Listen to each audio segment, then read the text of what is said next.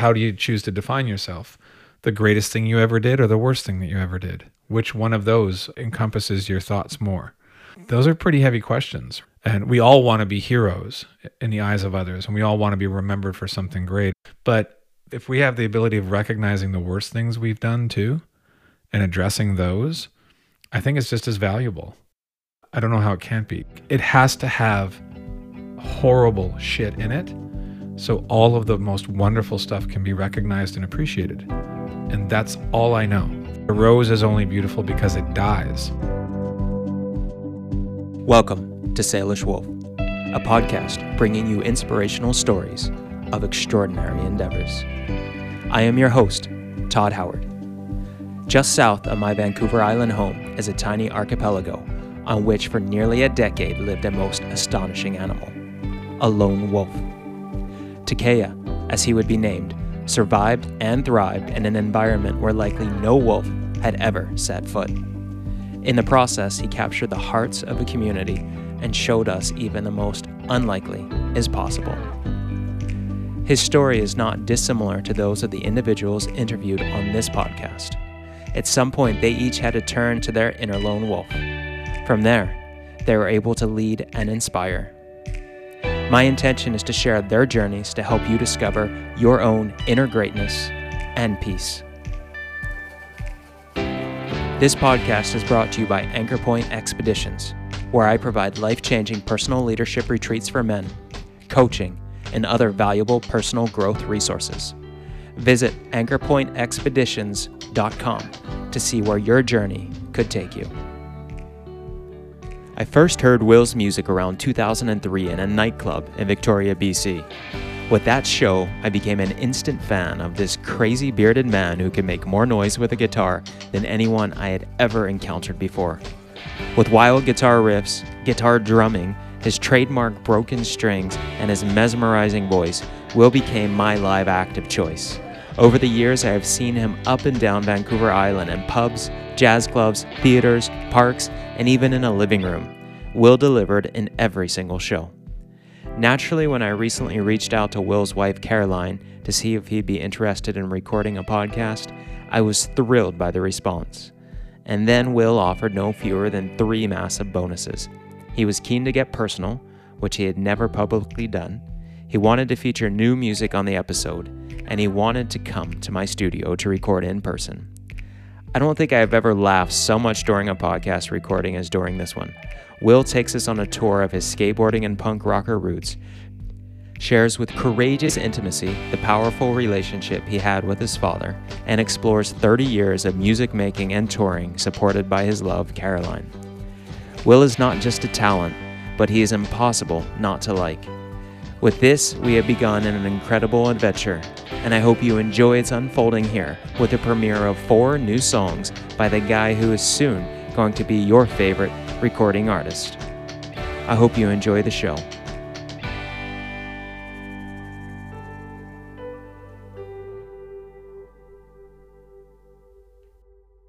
Will, welcome to Salish Wolf. Thank you. It is an honor to have you here, and I can't believe we're sitting in the studio together, and thank you for coming to my humble studio. Yeah. I know it's probably not up to the standards of most of the recording studios you step into, but it's my home. Yeah, there aren't standards too, though, believe it or not. It's amazing how you can feel in a place. So yeah, no, appreciate it a lot, and you got a great place here. It's really cool. But I will say, as far as standards go, I've been in studios that were world-class studios that felt sterile and lifeless. And I've been in janky little weird junk house studios that were so warm and so wonderful and thrown together over the course of years of people having passion for it. So there's no rhyme or reason to it, you know? It's how it feels, right?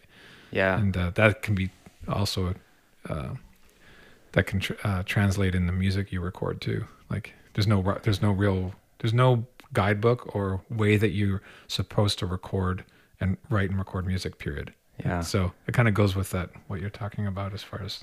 I was actually sitting in here with my son a few weeks ago when you and I were planning this via email. And I told him, like, this guy Will, one of my favorite musicians, is going to come, and I'm going to record him. And so my son Ollie wanted to hear some of your music. Right. And he sat in the chair where you're sitting. He put on the headphones, and I picked one of your songs off of YouTube or off your website.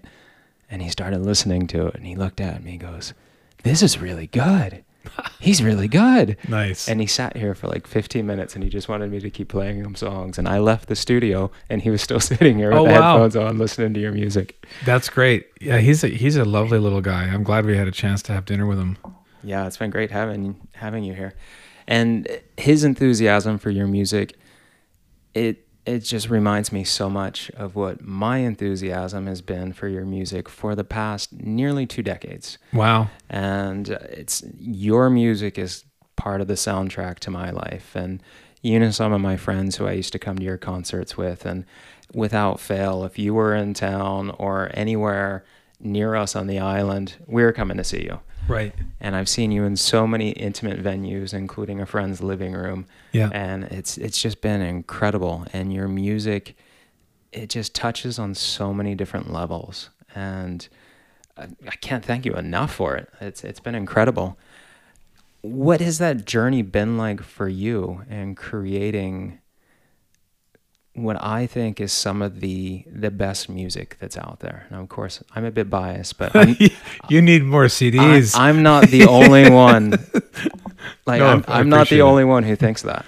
No, I appreciate it. I do. I get what you're saying. And my CD joke is just something that I used to tell people all the time. Like, they'd come after a show, they'd say, "You're the best artist I've ever seen," and I'd say, "You need to go see more artists," you know. And then eventually my wife said, "Why don't you just say thank you?"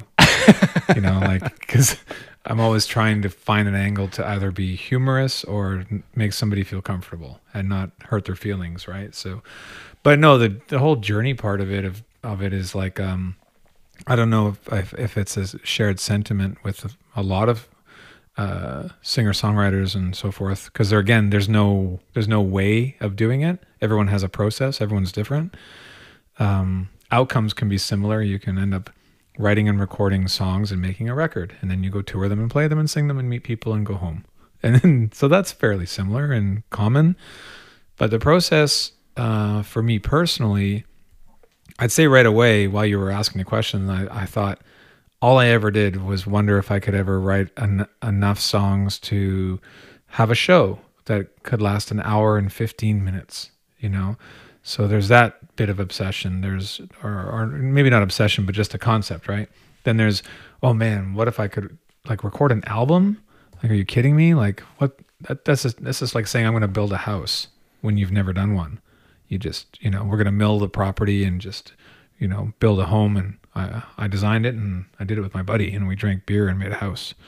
And I don't think it's terribly different when it comes to that as a daunting task or feat, because again, there's no one way of building that home. You can have a 400 square foot workshop with a bunk, like literally a bunkhouse with a wood burner, and it could be the greatest place you'll ever lay your head down in.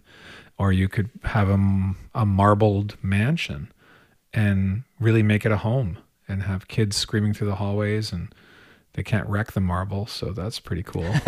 But you know what I mean? So yeah, it's just like there's a million ways that you can do it. And when I thought about the concept of making an album was just daunting and impossible, let alone writing an original song, right? So that's just how it goes for people. Yeah. But the journey, once you go past, you get past yourself when it comes to like these limitations and impossibilities, you then start to really pay attention to all the material that you do need to make this happen. So you're not so fixed. So there gets to be a tipping point where you're not fixed anymore on how many songs you have and what people think of your new song and how long your set list can be for, and are you engaging enough? And I can't wait to have. I remember like some of it would say like, this is your third studio record. I'd be like, no, it's my fifth. Like really kind of defensive almost, like depending on the mood, right?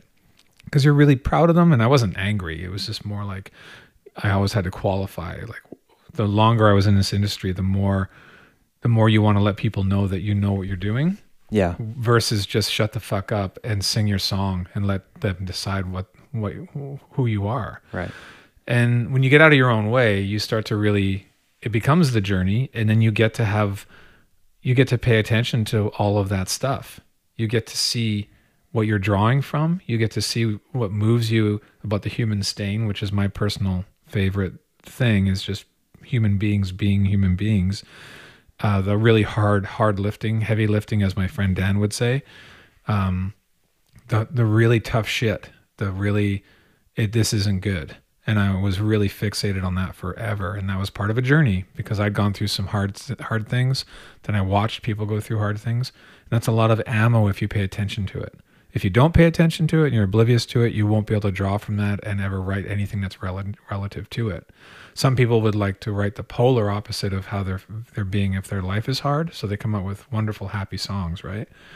So that whole journey of it, so to speak, is it just only becomes your own life and other people's lives and their stains. And you're just constantly drawing from it because you're paying attention to it.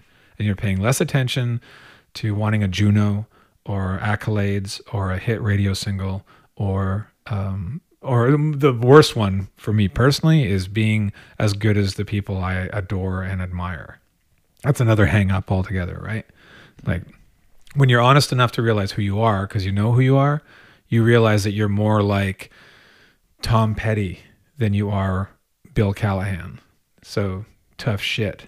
Guess what, Cookie? You get to actually go and carve out these really cool tunes, because last time I checked, Tom Petty had quite a remarkable life. Not just an existence of success. I'm talking about a remarkable life.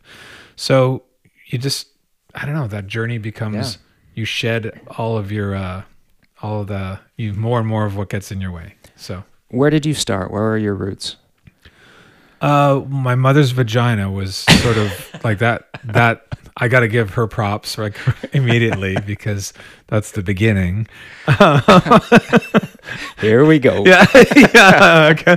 And plus, I'll let you know if you should keep this in, because I do want her to hear this. But she would also laugh depending on her mood, because she's got an amazing sense of humor. But so that's the beginning. Let's take one foot. Let's step out of that just a little bit. Okay. Let's step out of where did you land? Oh, I couldn't resist. It's your wife's apple crumble. Anyway, I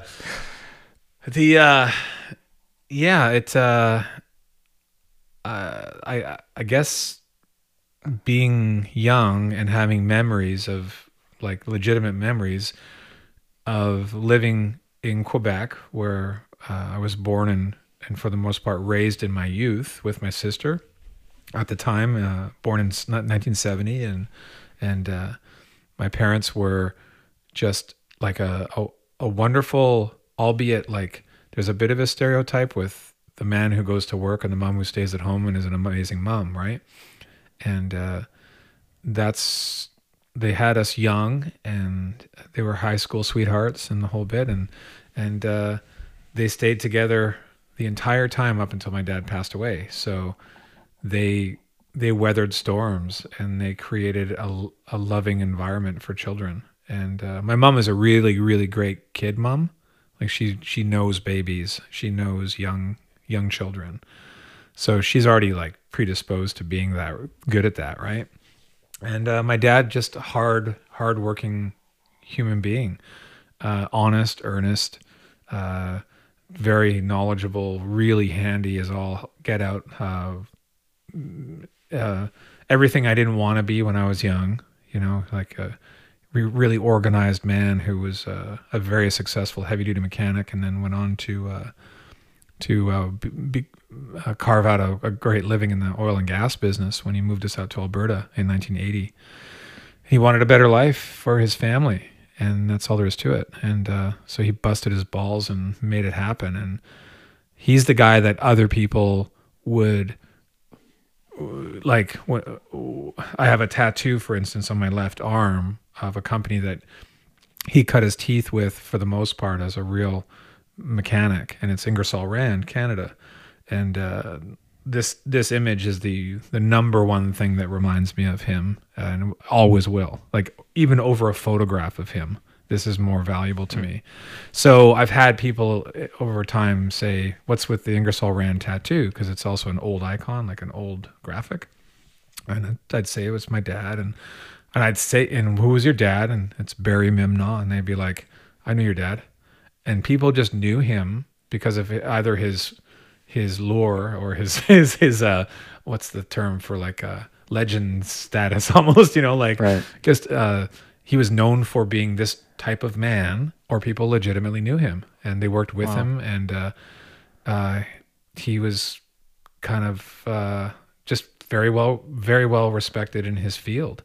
And so yeah, that's I guess what you're kind of getting at as far as maybe the question of where I'm from, so to speak, where it comes from, where I started. And then my father was a weekend warrior of a musician, and he played guitar and sang. My mom has the voice of an angel, and she grew up with her mother, who was the head of a choir in Brampton, Ontario, and so very, very musical. We had music playing all the time. My parents supported everything that my sister and I, and then later on my brother would listen to. Like, it didn't matter. They didn't have any judgment for wanting to listen to Benny Goodman or Iron Maiden. So that it was all open. Like, I'd go to bed at night with it. If it was too loud, it would take them forever to come down and go like, hey, just turn it down a bit. Right. And so I got into the Sex Pistols, and I got into all kinds of music that had expletives and crazy. You could get into gangster rap, and my mom would be like, "What's this? This is interesting." Yeah. Or I don't care for it, but hey, if you like it, that's awesome. So musical family for sure. That was a massive component to carving out this sort of existence of mine, without a doubt. Right. My parents had house parties. Like religiously, they had great house parties, like real barn burners, Yeah, it's so good to hear that. I can feel the respect that you have for your parents and the love for them, and that influence that they had on you.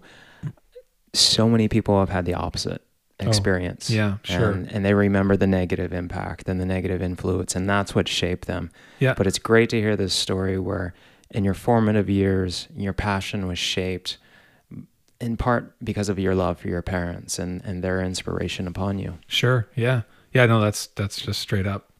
Yeah. And yeah, being a 13-year-old, hyper as all get out, needing a way to express, like every other frustrated kid. But I was also additionally really all over the map. And when I'd pick something up, I'd obsess over it and become really good at it quickly, and then just drop it and move on.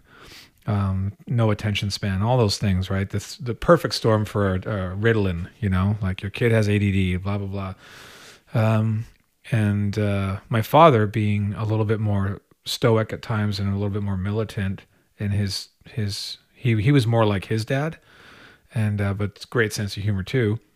That was tough for him because he's got this haywire young man, or trying to help mold a young man too, right? And he never was never like, you're going to follow in my footsteps and you're going to be a mechanic and you're going to be like, we just didn't gel at the height of my stupidity because he was just wondering what to do. What do I do with this? Yeah. This ball of energy of, so he gave me his guitar and I illustrated and drew, and he bought me a drafting table. He's like, he's an illustrator. He's a painter. This kid won't go to bed. All he does is stay up and he draws till 4 a.m. and then gets up and goes to school. So they bought me a big drafting table, and it took up a third of my bedroom. It's totally supportive. Hey, who drew that picture on the wall? I did. You drew that? Yeah, but I'd sure rather draw on the wall. Okay, go for it.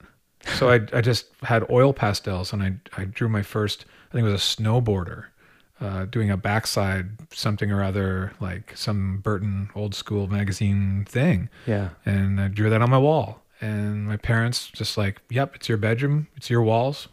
When you're done, if we move, you're going to paint it and get rid of it, or cut one out and keep it. Do whatever you want. And so they were so supportive of that sort of like my mom would often say, like throughout, especially after my dad's death, she'd say, we just didn't have the tools, and She'd kind of beat herself up a bit about how we were raised sometimes because they were learning as they went, and it's just like That's what parenthood is, isn't that's it? exactly that's Yeah. what it is to this day. Yeah.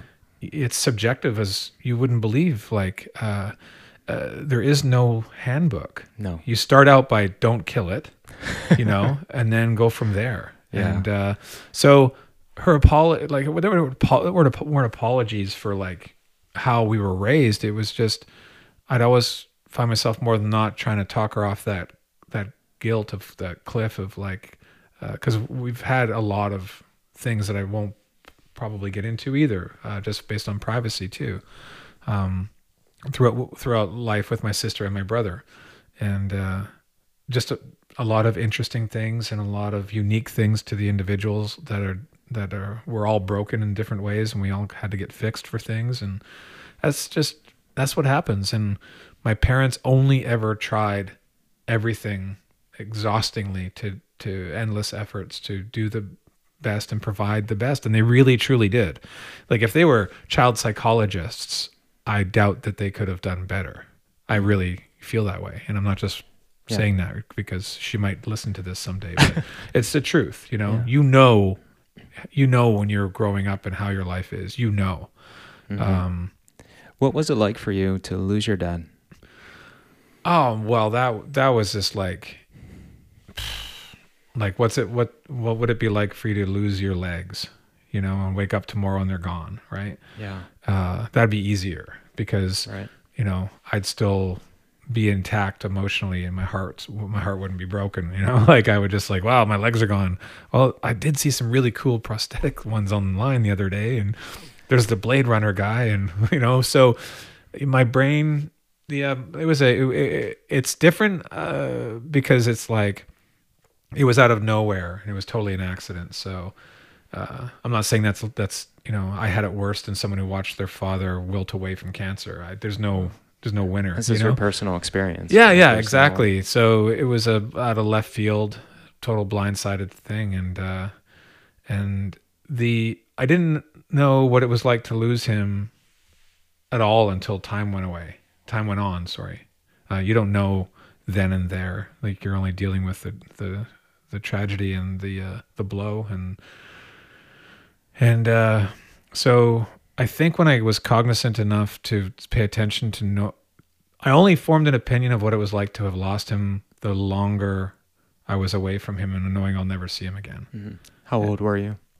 This is only about 10 years ago. Yeah. Only that's 10 years ago now. What the hell? Yeah. But I think like I'm brutal with dates. I don't, it's about 10 years ago. And yeah, we were actually playing in Tofino the night before, and we had a show with Adam Buskard at the hall there, and I'll never forget. Like in the morning, that night after the show, I had a message from my dad, and he had been drinking and playing music with my brother, and he'd leave me messages like when he's had a few cats, as we call them, like. When you're licking cats, that means you're having beers. and he's the guy that just opens up and turns into a big ball of love the more he drank, and he breaks out his guitar and he starts singing, and it's just this crazy cool thing that you end up bonding with your father with from the moment that you knew how to share that or had your first sip underage, right? Right. And yeah, alcohol has all kinds of negative connotations, and we're not talking about any of those. We're just talking about the good stuff. Yeah. And so those memories of all that, like fast forward to that night after our show, he called me, and he'd called me old man. Hey, old man, just checking in. And I could tell he's talking with a big shit-eating grin on his face because he's had a few cats, right? So, and like, at that time, when I got messages from people with my phone, I'd hear the message and I would just go, okay, and I would erase it because I didn't want to bung up my shit, Right. I never kept messages from people after I heard it because I heard it, unless it had some information that I needed to write down later. or if it's someone who, like, I don't know, like at the time, I can't explain it. I'd hear it, point taken, delete. I'll see you soon. So that night, he told me, I love you, and hey, old man, I'm just checking in, and your brother and I are listening to music and just thinking about you. I think you're playing somewhere. And he'd go on a little bit, and, and I'd just be like, yeah, get to the point. I love you. Okay, cool, great. And press 7, which is, I think, delete at the time. That was on my phone. Yeah. Then that following morning, we're leaving and we stop at Long Beach, and it's just hammering with rain. And Caroline's phone rang, but I don't know if I heard her pick it up or because the rain was so loud. But she turns around and she's looking at me, and her face is completely like a gargoyle. It's just melted and completely distorted, right? Because she can't breathe and she's crying so hard. And it's my sister, and she called Caroline's phone and passed me the phone and said, he died. And I'm like, who? And it's like, what the fuck? And then at that moment, you're just like anybody, you just, you go into survival, denial, all those things. And he's gone is what she kept saying. He's gone. And she could, yeah. So the deleting of that message, was like, I also erased him too, So I didn't know that I could probably get in touch with TELUS and maybe find it in an archive, but it was too late for me to conceive of that because I had to now focus on driving back to Calgary with my friend Jeff, who came out to drive back with us and stuff. But yeah, so just that's the thing that I think your original question was like how I felt. I forget. The impact, I don't remember. Yeah. Yeah. But that's the thing that stuck out the most as that's the thing I think I would give anything to have right now. Like, I've got emails from him still that I kept, and like I'm a nostalgic person for sure, even though I delete messages. But that's the one thing. Like, fuck, I wish I had that. I keep trying to play it in my brain, right? But hey, I don't, and it's gone, and he's gone. Yeah, and you have this incredible memory of it, though, and remembering it the way that means the most to you. Yeah, and maybe it's a different version than what the original was. Yeah, sure. Maybe there's more meaning to it this way for you. Yeah, no, for sure. Because I mean, many months later, this fella Jeff had I'd gotten to know through another buddy Cam out there, who just wonderful man, part of the radio station and musicians and the whole bit. And this fella Jeff had said, hey, I needed to let you know something. Really, really sweet guy. He said, I saw you in the parking lot at Long Beach that morning. And this is maybe a year later even, right? And I think it had somehow it had come up between us or something. I think he even came over and we hung out for a bit. But he needed to tell me that he saw that go down. And I was so grateful that he did. Like, I don't know what that is, if that's a historical reference or something, or right. Like a legitimate, like somebody witnessed me receiving the phone call of my father's death. Like that made me feel a little bit better. Yeah. Like, because it got documented in someone else's eyes. Yeah. And so. What did your music mean to him? Oh, everything. Yeah. Everything, like a lot, because, well, he really wanted to do what I do. He really genuinely did.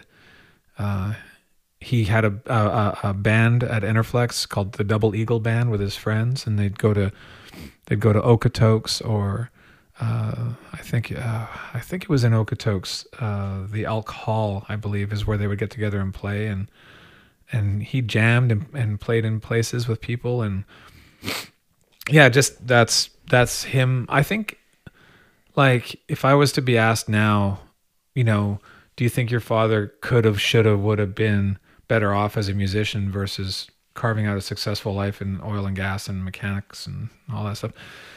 There's no answer to that. Like, I remember fighting with it, going, man, I wonder if he'd still be alive if he went on to be like Bobby Bare and he just made a living playing music. don't know shit about that. I don't know if he would have been happier or less happy, you know? I know he was getting increasingly more frustrated with his job and what he had to do with answering more and more emails as technology progressed. And the Deerfoot was a nightmare for him, which was a main artery in Calgary that he'd spend more than enough time trying to get to work and back. So he had his gripes for sure towards the end, and he was going to be retiring, I would imagine, not too far out down the road from that moment. But yeah, what was the question? The impact, the meaning of your music to him. Yeah, the meaning to him, it became, at first I just thought he was being a supportive dad, right? Like, because he always was. And then I think something happened where he genuinely saw some talent that he was really, really proud of, right? And then I started writing. And I started to write my own material because he'd only ever seen me do covers in bars for years because I hadn't written anything. And eventually I started writing my own songs and sneaking them into those shows in the bars, you know? And when was this? About what age? I would say the mid 90s. If I had to throw 25 or so, you were writing. Yeah, totally. And how long had you been playing in bars and stuff? I was a late bloomer. I didn't really start playing until, like, I guess I played a bit when we were in Vancouver in the early 80s, but not really anything till we got back from Vancouver. And that would have been like 94.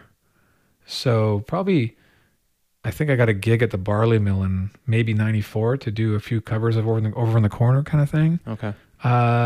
Yeah. And then fast forward, you know, I stayed at the Barley Mill, actually. That's what happened. I stayed there as a regular, and I was playing there sometimes 2 nights a week, right?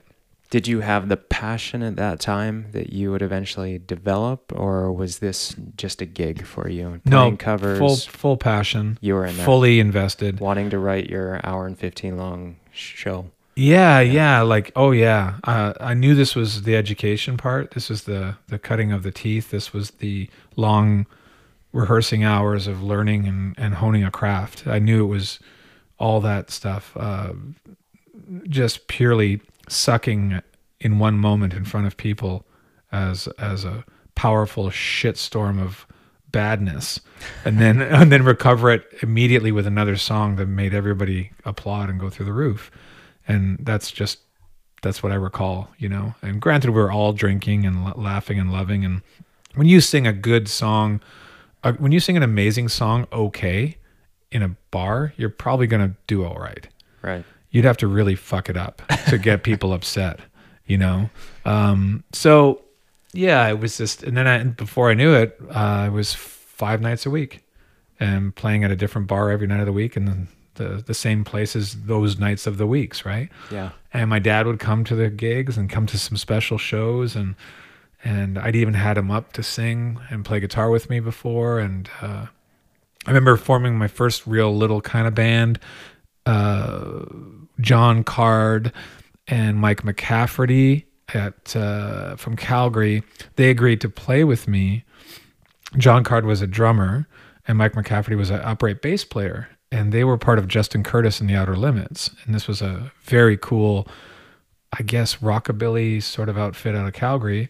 And I really admired Justin Curtis. I thought he was pretty badass. And he was a sweetheart of a guy. And he only drank milk. Anyway, so John McCard and Mike McCafferty agreed to just play with me. And we rehearsed a set and played at the Barley Mill. And my dad came for that, you know. And that's the first time he's watching his son play with people.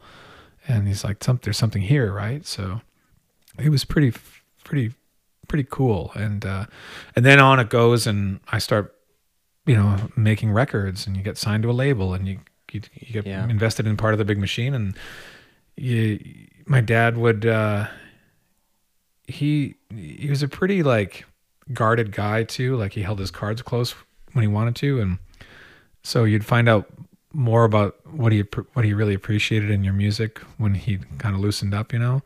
But I remember him loving Mama and Big Life, those 2 tunes. Yeah, who doesn't? Well, thanks. Yeah. But I think my dad actually thought, he asked me once, I believe, is Mama about Mother Earth? the earth. And it's like, absolutely could be, because he's a very poetic man too, which a lot of people didn't know. So yeah, and he just became a fan, like a genuine fan, and as did my mother. And no, it just it did my heart a whole bunch of good to do things like, you know, play Massey Hall. You know, I wish he could have seen it, but like that's huge, because you're walking down the hallway and there's Gordon Lightfoot's face, and Wow. and oh, there's Neil Young. That's when he cut that record here, and you know what I mean. And my dad was immersed in all that music. My parents were. So there was a few bridges that were gapped over time of my career when my dad was still around or after he died. Like we got to do a show with Randy Bachman at the Port Theatre on the island, and Randy had an artist paint his poster for this show in watercolors, and it's this big, beautiful, long drape dressed woman, flowers, tendrils, details, all kinds of stuff on the poster. And we're just the opening act for him, but he had our names painted into this poster because we're part of the bill. So immediately grabbed one of those, had him sign it, framed it, boom, like went right to my parents' place. Right. And I think I hate not remembering if he was alive for it or not, because I just can't remember. That's a bit of a blur, but it ended up in my brother's care, that this poster. But I think he was alive, and now, so that was, well, we'll say he was, and that was just a huge thing for him to see that, because he loved the Guess Who, you know, as people did of his generation that are Canadian, Right. and then generations later too, right? So Yeah. bridging those gaps those are truly amazing things. And then I had a lot more of those happen after he had died, and a lot of those things where you just wish he was here to see that, you know. I have this beautiful, speaking of father-son connection, I have this incredible memory that I think I'll always cherish of being with my son in a little town on the island called Cobble Hill. And my wife and daughter, the whole family was there. And I remember, I think we were there visiting friends. We found out you were playing in a park. And we're like, Will's playing, let's go. And so we went, and it was just this beautiful summer afternoon. And you were out in the middle of the field on the stage playing your music, and very relaxed, chilled crowd kind of all around. And just a swarm of kids, hundreds of kids. Yeah, I remember the And show. they all had bikes. And my son was, I think, 4 at the time, and loved riding bikes. And he was so bummed because we didn't have his bike. And so I encouraged him to go and make some friends, someone who had a bike. Yeah. And so he went around, and he literally started going up to people and trying to befriend them. And then he would ask if he could ride their bike. And he ended up scoring this bike that was like a teenager's bike. Yeah. And so my memory of pretty much your whole concert is I'm running behind him, worried that he's going to fall, because if he stops, he can't get off this bike. Of course. Because it's not a step through. I had to lift him up onto Yeah. it. But he's just racing around the field and happy as can be. And your music is just the soundtrack of that memory. And Wow. it was such a beautiful experience. That's to have. awesome. That's really awesome, actually. That's great. What was, I think, and I'm remembering from one of your concerts, was your first song Both Hands? Yeah, absolutely. That song was basically penned, I would say, and almost completed in its entirety by my friend Jeff Lytle, who I used to live with in Calgary, and he's a brother from another mother, and his brother at the time, Bruce Lytle, had inspired me to, like, push me to kind of, you know, do some more original tunes live too. And his brother was a producer at the time, and a partner of 6 Degrees Studios out of Calgary, and a commercial house for film and commercial scoring and so forth. And great composer, great talented multi-instrumentalist man, Bruce Lytle. And Jeff was a musician as well, and a singer-songwriter, but he ended up going to school to become a landman, I guess would be the loose term for that. And then having a family, and we talk to each other often to this day, and we're the godparents of his kids and so forth. The brain surgeon. The brain surgeon. That's the daughter, Kira. Okay. But so yeah, the both hands. Jeff had penned it. I honestly cannot remember contributing to it much else than like basically doing it live and giving it a live voice. I think Bruce would play it in his living room, and Jeff, sorry. Yeah, so it just became this impetus or this sort of stepping point for an original tune. I think that's the only song that I sang for quite a while in my sets with covers of bands like The Verve and Pearl Jam, and more and more people started to dig it, and the more it got played, the more it got developed, and now it's a whole other beast. It's got a gospel ending. It's like it's like Monty Python's Flying Circus, but yeah. I remember you saying that in the concert, that it was the first song, and I had to listen to it again and again and again with that new knowledge, and I never could convince myself that was possible. What an incredible launching pad that it turned out to be. But song it's just brilliant. It's an incredible song, and I think it's a fan favorite everywhere you go, every time you play it. Yeah, sure. It's stuck. You hit a grand slam. Well, Jeff, arguably he hit the slam.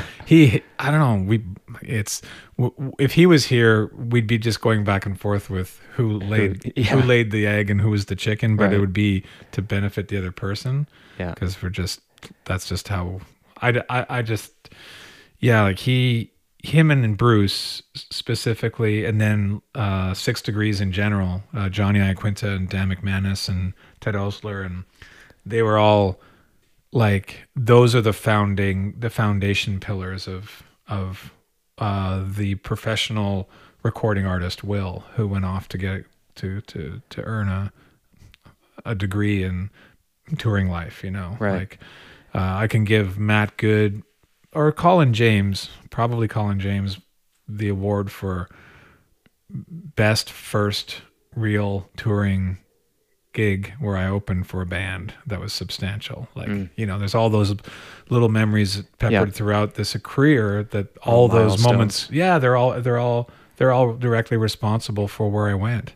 And has your writing been more a collaborative affair since then, or are you taking most of the writing now on yourself? The writing part of it, as far as like, if and when I've ever written with anybody, I just take the story and the lyrics, because for the most part, that's something that I've got no problem with for some weird reason. I mean, clearly I talk a lot, just for starters, right? So imagine how much I can think of something, So I've probably written a song 19 ways and decided to pick one of the best four versions of it. But the lyrics part of it, I haven't done a lot of co-writing, to be honest, because like even when we went to Nashville, or when we first signed with EMI, you sign sort of a development deal where, you have, they just see a lot in you, and they want to sign you for multiple albums, because at that point with EMI, we had the Both Hands record finished, and we sold 6,000 or 7,000 copies of it from the side of a stage, and the label goes, "Wow, you did that. Okay, well, let's see what else you can do." So we did our first major label deal, studio album with EMI, and that was they picked up the Both Hands record to distribute it, but then we recorded the next album with them, and their budget and their ability to call on great people, they would put me in positions to write with people, and that's where I was going. Sorry. The developing deal, I think, for them was quickly realized that there isn't much here that this person needs to develop as much as we need to hone it in and make decisions, right? Because I'd already been playing 5 nights a week for a number of years, so I could tune my guitar and I could play with a drummer in front of people and have them engaged. And at that point, I'd only written 11 songs, that were all on that album, other than, Yeah. you know, with and writing Both Hands with Jeff, and or him having written that. And I'll never forget being in Halifax at the Marquee Room on tour with Matt Good, and we're halfway through the tour, and we're talking at the merch table where my record is, and he just happened to say, "How many songs have you written?" And I was a couple beers in, and so I was a bit like, you know, a bit of a funny guy, and I go, "I'll tell you how many songs I've written." I picked up my record and I turned it around and went 1, 2, 3, 4, 11. And he's like, "Oh, dude, I've written 1,000 songs." And I said, "But how many of them are any good?" You know, like some snarky answer. And we hit it off. It was cool. Like, it was pretty cool. But it was the truth, though. I hadn't written. Yeah. I was on tour with Matt Good, having signed a major record deal, and I wrote one album. Right. You know, but it was pretty funny. I felt like I had a lot of growing to still do and developing, so to speak. You know, but then it just back to the songwriting thing. It wasn't something that I needed to write with somebody so badly, as I just needed the attention span to be sorted, like not with Ritalin, but just, hey, you're going to write a fucking song. So sit down and write the song. And then it has to have a beginning, middle, and end. And then you have to be finished it. And then you've written a song. So it's kind of like, this is what you need to do. What else? What don't you get? And so that's what I did, and I just put myself to that, albeit opportunities to write with Ron Sexsmith and Jason Collette, Neil Osborne. You know, when you get opportunities to write with those people, you take them. But the coolest thing about those experiences is that you end up really enjoying each other's company. So you know what I mean, like. But for the most part, I'm a big fan of writing my own material, and it's not, I know every musician will say it, it's not because I want the whole pie, you know, like I don't want to give up any publishing. Right. Fuck that. Like, I'll recognize the weaknesses all day long. I just figured out how to make that muscle work. And now with, my friend Dan McManus, having been my manager too for years, and being a real mentor, a serious mentor, he took me to a place that a label couldn't take me to, and it was sort of that the heavy lifting part about it. Yeah, and you continue. Like, I've seen you mostly in small venues, Right? and yet I know you could own the gigantic venues. What is it about the small venues that keeps bringing you back? I think it's just the business the business reason for that is we've never had a hit song. How is that possible? And we're not popular or a big enough artist for that. And what do you mean by hit song? Like, well, I mean, a hit song in the industry standards of a hit song, where you have a song on the radio that charts, that becomes quite popular for people for quite a while, and it can warrant touring and being big, having the budget to be in big venues, and it opens the doors for that. right. We've always been one song away, as everybody is, right? Some artists only ever have one song, and the rest of it's just a bunch of filler, and that would be a horrendous position to be in. Personally, I would never sign up for that, no matter how much success came out of it. Yeah. I remember saying to our record label when we first sat down and at the table, and they basically asked me, "What do you want out of this?" And I think at the time we were with Feldman and Associates, and as our agent, or I may have said this to Rob as well. But my answer, albeit coming across as sarcastic, I wasn't being sarcastic. I said, I want to be the best opening band that there ever was. I want to be punctual, easy to deal with, and have a motherfucker set and slay, and then be done and leave, and not have all the expectations riding on the success of whatever, and having be such a big deal. Back to that thing I said earlier, where no one had ever asked me in all these years of doing interviews if I've ever wanted to be rich and famous. They just assumed that's what I wanted because I became an artist. Yeah. No one ever started an interview saying, "Do you even want to be rich and famous?"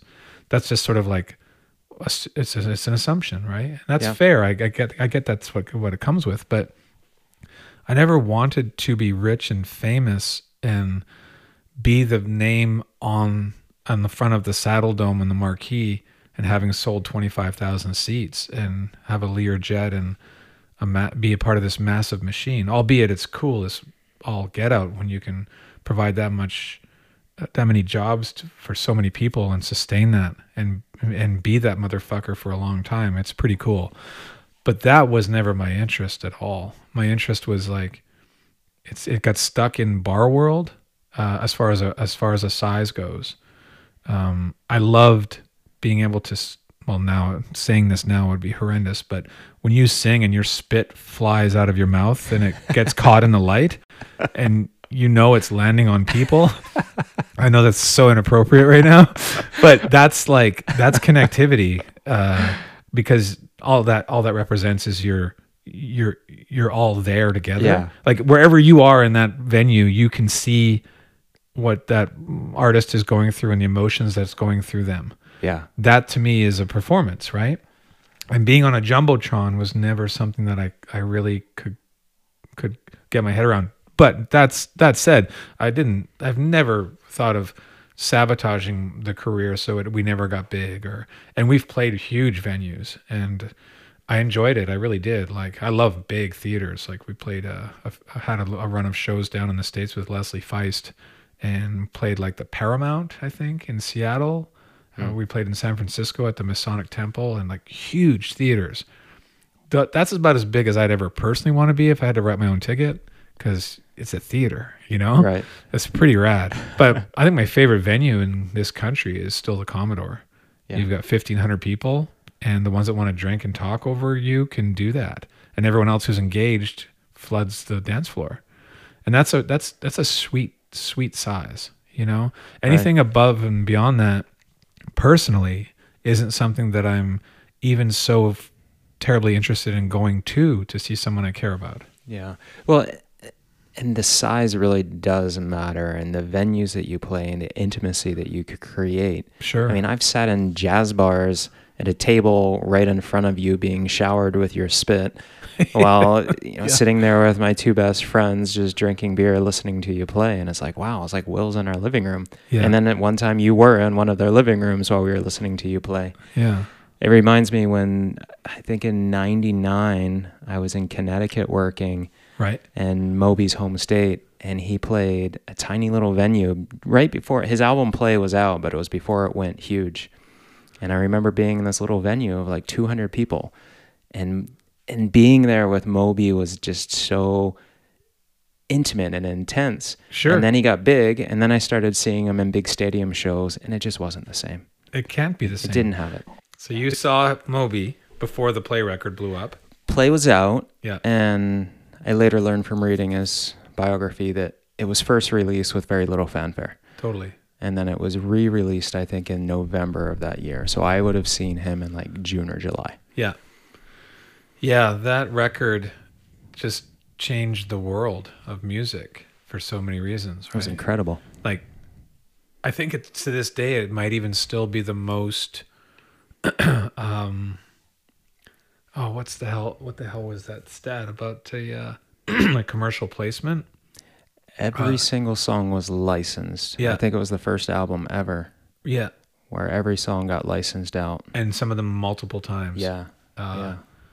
Even Body Rock. Yeah. Which is the one that's the song that I don't think belongs on the record, personally. It shows his diversity, his range. Yeah, it's true. And for me, I went to that show. I didn't even have the album yet. I was a fan of Moby during the punk days. Oh, wow. With the Animal Rights, I loved that album. And so I remember I was a water ski instructor at a summer camp. And so I convinced a couple of the girls I was working with, like, come to this concert with me. It'll be great. Yeah. And I told him it was going to be this punk rock show. And we get there and he plays his album Play, basically. Wow. Which none of us had ever heard. And I was just mesmerized. Yeah. How could you not be, hey? And is it true that a lot of those samples were from like the Jacksonville Library, of old records from from artists that he could now use because it was over 50 years ago. Something like that. Like, Yeah. Some yeah. of the voices and things that. Oh, the sampling Yeah, is just, it's incredible. devastating. And just, yeah, very cool. And apparently he did make that album in his apartment studio in New York. Yeah. And I just read his Porcelain, his first autobiography, not too long ago, a couple years ago. And I was shocked because I was starstruck. Yeah. I remember he was crowd surfing and I'm like carrying Moby and it's like I'm touching a deity. It's amazing. Yeah. But then I remember reading his autobiography and he was so depressed. Like that was it. He was done. He had made that album and it was make it or break it. Yeah. But he hated his life. Yeah. He hated it all. I think he was suicidal. Oh. And obviously I had no idea. And there he is playing the show where I think he had a serious problem with alcohol and he was, drinking to drown out his pain. And it's like, I didn't know. I'm here in the audience and just like worshiping this incredible musician. And as we do. Yeah. Yeah. And of course the rest is history, but it's so easy to look up to these stars Yeah. and see nothing but the glitz, the glamour. 100%. Yeah. That's how it works. Yeah. Oddly enough, Both Hands, most people do not know what that song is about. Not to turn it back into me, but Tell us. it's just you're referring to and only what that song is about. The song itself is The Rock Star because of how uplifting and fun it is. But it's only about a woman who's pregnant, who is an alcoholic and cannot stop drinking. Mm-hmm. That's it. Plain and simple. Yeah. Not much else to say. And the years I've been singing that song with people bouncing up and down and We're celebrating. singing about an alcoholic. It's juxtaposed against that. I remember the Yeah. first label meeting about doing that as a single with a music video we did. And my idea at the time, I can't remember if it was entirely my idea or bouncing it off of somebody else who helped negotiate it or something. Like we wanted to basically just pick a nondescript 60s bungalow Saskatchewan looking house in the winter, and the whole place is full of people and it's a fucking crazy party and it's awesome. And the camera is on this woman who is the host of the party. And it's this, those cameras that are mounted to the body and face the person that they're mounted to. So the background actually moves based on this gyroscopic designing, and I don't know what it's called. So everything behind them is shaking like shit, and they're perfectly stationary with the camera.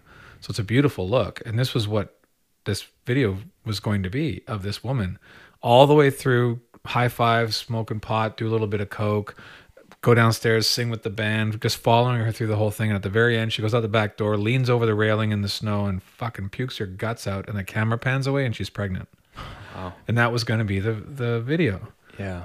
And for some reason it was too harsh, and I get it, and it didn't go that way. So instead it ended up being something completely different that wasn't artistic or really valuable or deep or meaningful. And we shot it in Las Vegas and it cost $50,000, and I don't even know what happened there. But back to Moby, the fact that you got to see him play, but then you mentioned seeing that versus then seeing him later on in a big environment pulling that album off, correct? Mm-hmm. And it just, something was amiss, right? It's not the same. No, it's still amazing. Yeah, sure. But I can't compare it to being in the spitting range, as you say. And just the intimacy. And especially with an album like that, some of those songs that just go deep. Yeah. They just go right into the heart, and the harmonies and incredible. No, I totally agree. And there are bands, like, bands are funny.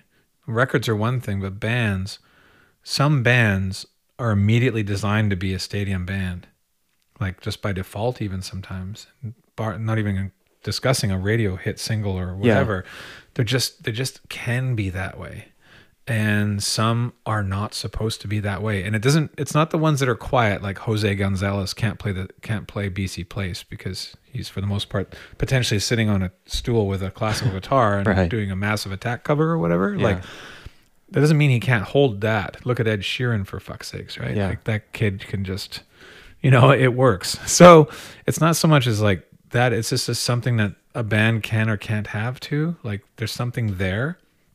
just as much as it is special to see Prince in the little venue in Victoria after his Staples Center show or whatever the place is called, Save On. And, you know, it just, I think that some bands can pull off the big just as much as they can't pull off the small. Yeah. And there's no freaking rhyme or reason to it. Like, what's with that? It's pretty remarkable that way.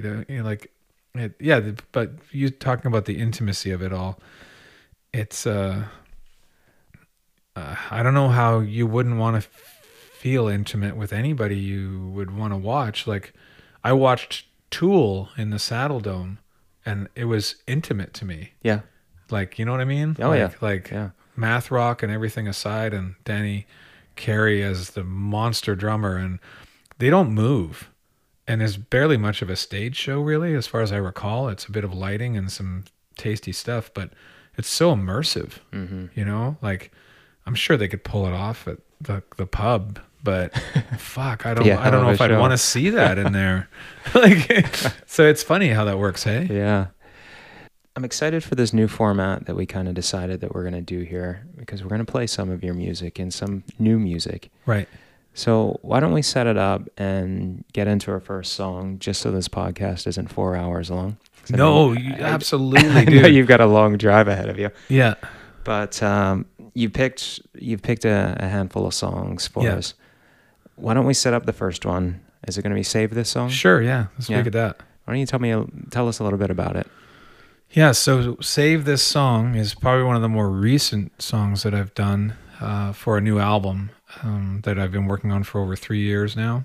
And the album keeps getting developed and added to and pushed and pulled and remixed and remastered. And now I've landed on the concept of these just being really well realized demos right now that I think we're going to go into a studio and record. Right. But Save This Song, specifically, it's a love letter to the long relationship that any of us could find ourselves in at any given moment with someone that we care for, that could go either way. And you might even have a moment of wondering what it would be like to go the other way, and then feel sick to your stomach for even considering it because you're in love and you may or may not have children or whatever it might be, whatever the life things are that we all have, right? The most important things to us, right? So it's a song that basically, I guess it just sort of discuss. It's sort of maybe a bit of an elephant in the room it will be for some people, but it ends up like musically and lyrically having so much hope.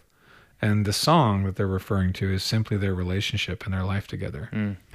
And I just used that as a play on, let's save this song for a dance, or we can save this song for later, or whatever it might be, right? So yeah, that's pretty much, and it's not, I would have to say it's not directly related to my relationship with my wife, Caroline. And the fact it's more of the fact that we've been together for over 30 years. Really? Oh yeah. So you two have such a beautiful connection. Yeah. Well, thanks. It's so wonderful to spend time with you both and see your inner children. That's great. Like, yeah, sure. Well, your kids brought it out of us too, easily, because they're incredible. But yeah, so 30 years together, and just I think anybody could actually write anything about being with someone for 30 years at that level, or the 24/7 thing, that relationship, right? I mean, we've all got friends that we've known for years, but there's that person that is, in your case, the mother of your children, and we're supposed to call them our best friends, right? Well, what if they're not?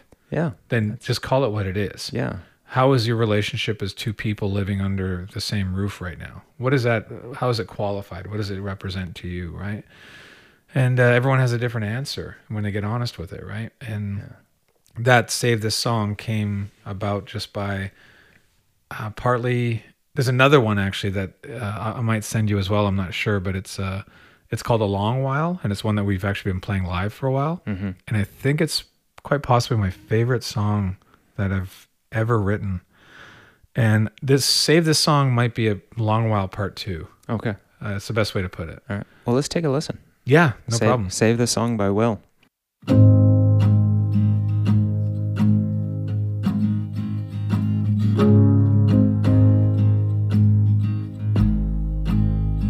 Well, if you haven't got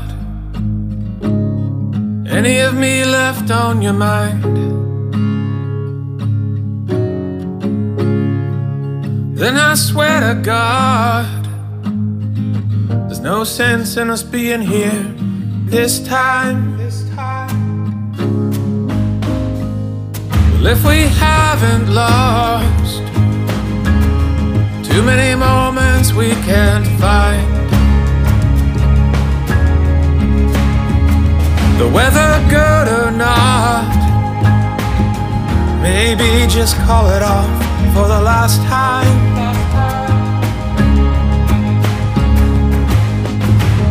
I couldn't bring the water home. It's best we just leave it alone.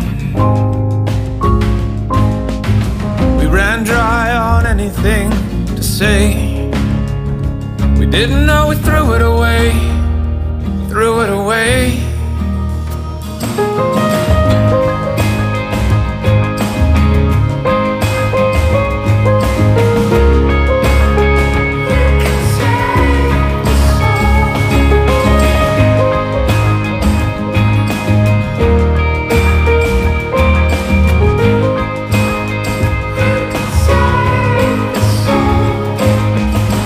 How'd we end up in the lost and found? Do you think we could turn it around and be a blanket somebody saves? Or maybe just throw it away, they throw it away. Well, I know we've been lost on so many rough patches of road,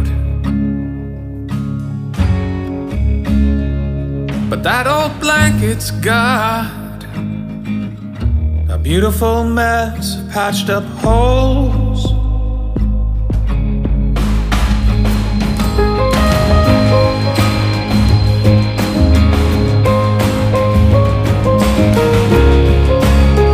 We could save this song.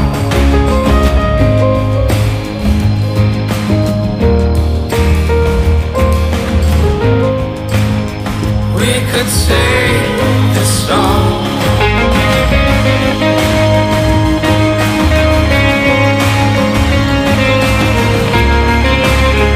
We could save this song. We could save this song.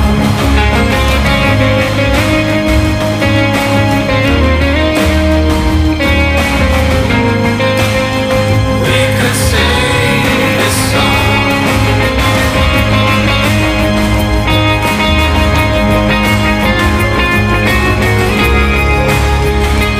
could save this song. We could save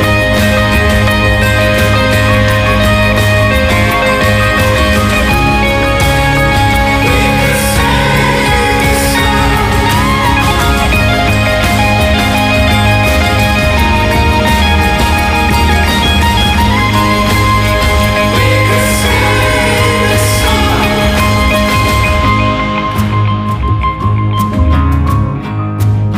song. We could save this song.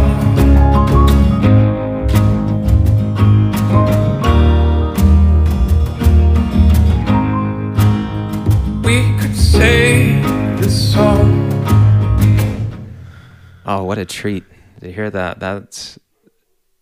It started out with just for me, just a trademark Will sound. Like I could have picked that song as a Will song no matter where I heard it. And then you come in with your voice. It's so enchanting, and that's something I love about your songs. It's not just a voice that I hear, and it's like, that's pleasant. It's a voice that penetrates. Like it goes straight to the core, and it just, the vibration of it, I don't even know, but it really touches. It touches so deep. Thank you. Yeah, well, I'm glad you like it. Yeah, so it begins. It has those Moby pianos. It does. It's beautiful. And it begins with, like, would you call it regret? Like almost, things are almost too far gone, and should we just, call it off for the last time? Yeah, it's I guess it would be like coming, like, again, this isn't about Caroline and I, this is just about people in this situation, period. So I would tend to write from the worst case scenario of this being legit, with all the friends and people that I've known over the years that have ended up being divorced, and some harsh, hard-ass, horrible divorce stories, and some real amicable, beautiful things that, you know, would make Gwyneth proud, you know, like, and Chris. Yeah. So it's just, that's life. Like that's one of the things of life. So I put myself in it wholeheartedly. So I wrote it from a guy who is just kind, and doesn't want to hurt the other person in any way, shape, or form. But has optimism. Yeah. You know, and it's not false optimism. It's like, it's kind of like on the other song, oddly enough, which is, you know, part one, I'd say. Yeah. A Long While. There's a line in it that's like, it's something about using a map and finding our way back to when we listened to those songs and we knew every word. We haven't done that in a long while. How do we get back to when we did that? And nobody gets to go back to their first night they, you know, made out in their car, and the excitement and everything about being younger and just being unabashed and crazy and passion, love, all that stuff. It doesn't go that way. Like, it doesn't stay that way. And I appreciate people who say, I still look at my wife the same way I did when I first met her. I know what that means, but that's also something people do say. Yeah. And if that's being kind, then that's great. But is it honest enough? My personal response to that would be, I don't look at my wife the way I looked at her when I first saw her at all. Right. I look at her for who she is right now and what I see her for. And I take pictures of her when she's not looking. And that's just my deal. Yeah. But we've been through the storms. Trust me, we've been through the battles. We've seen some shit. 30 years, it's a long time. Yeah, sure. For any relationship. And the quilt in this song is probably 80 years old. I don't know. Like, it's that old quilt that could easily just be thrown away, or somebody goes, well, why don't we just patch it up? And then it becomes something that's actually quite beautiful, but it's a different version of what it ever was. Right. So that's just my metaphor for the relationship in general, because it took a lot to wear it out. Yeah. But it doesn't mean it's useless. Right. What I started to see, especially as the song started to kind of pick up on the hope, I started to see an old couple dancing in the twilight. Yeah, good. In their living room. That's just kind of where my mind went. That's great. Yeah, that's good. That's really good, because that could easily be, like, even at the end of the song is repeating, we could save this song. So it's not we did, right? But I think that's just like that image that it evokes for you is valuable, because if that was the video, you know what I mean? Like, if that was the end of the video and these people are 85 years old dancing with each other, like, it's sort of like enough said, you know, like, they did save the song. They're dancing to it.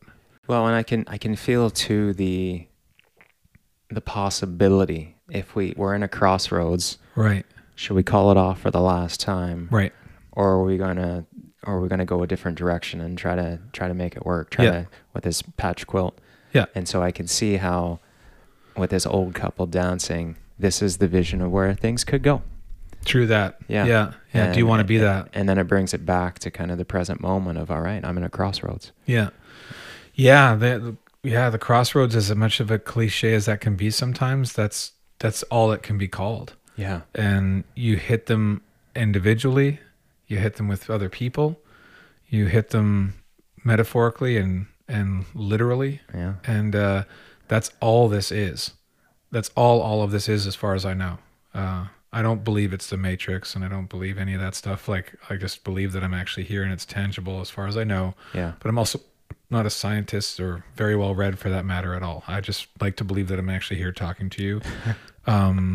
If we were on mushrooms, it'd be a different conversation, and it'd be pretty remarkable too. That'd be a cool we idea could for try a that. pod. Oh man, I've actually been thinking of if it. you, so I'm I'm no in. word of a lie. Like, You want to do it? I'll do it. All right, let's do Yeah, it. we'll do another podcast, and we'll take mushrooms Let's do it. and then just do that.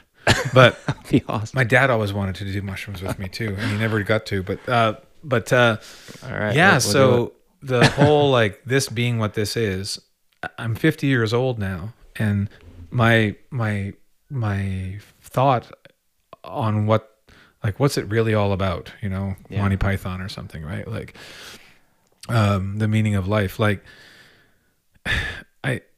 right now, as far as what I believe, which may not be the same in a year from now, or I don't know, but what I believe right now is that this is what this is, Mm-hmm.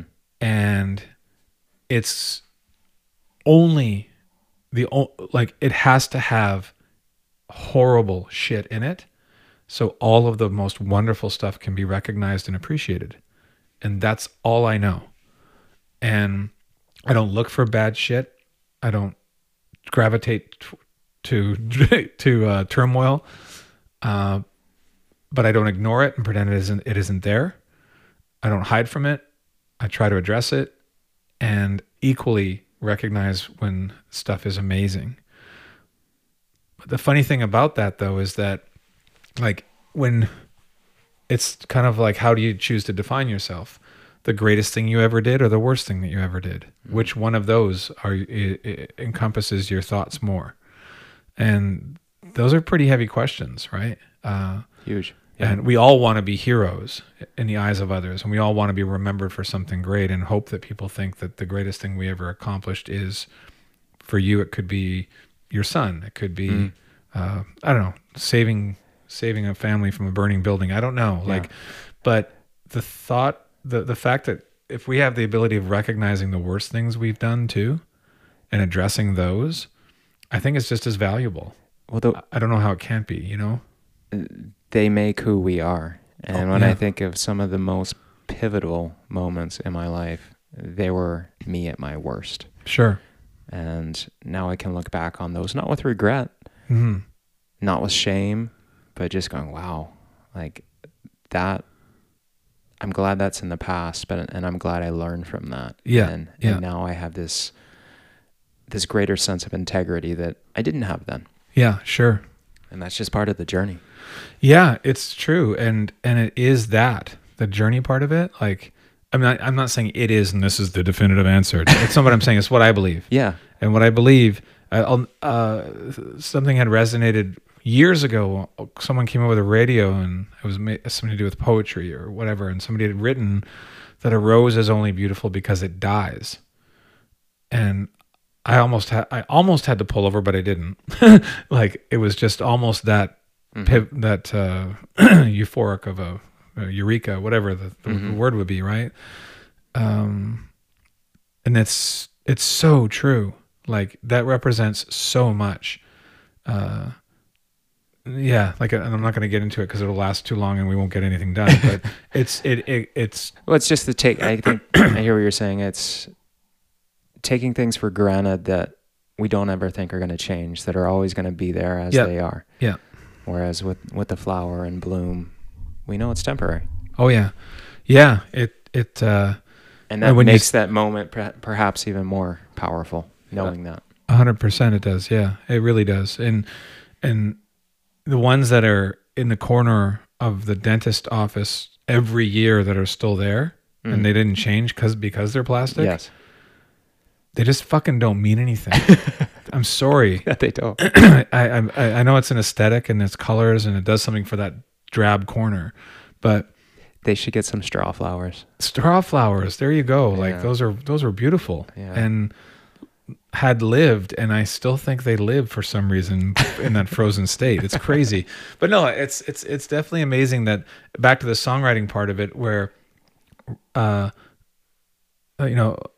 it's almost easy to write a happy song.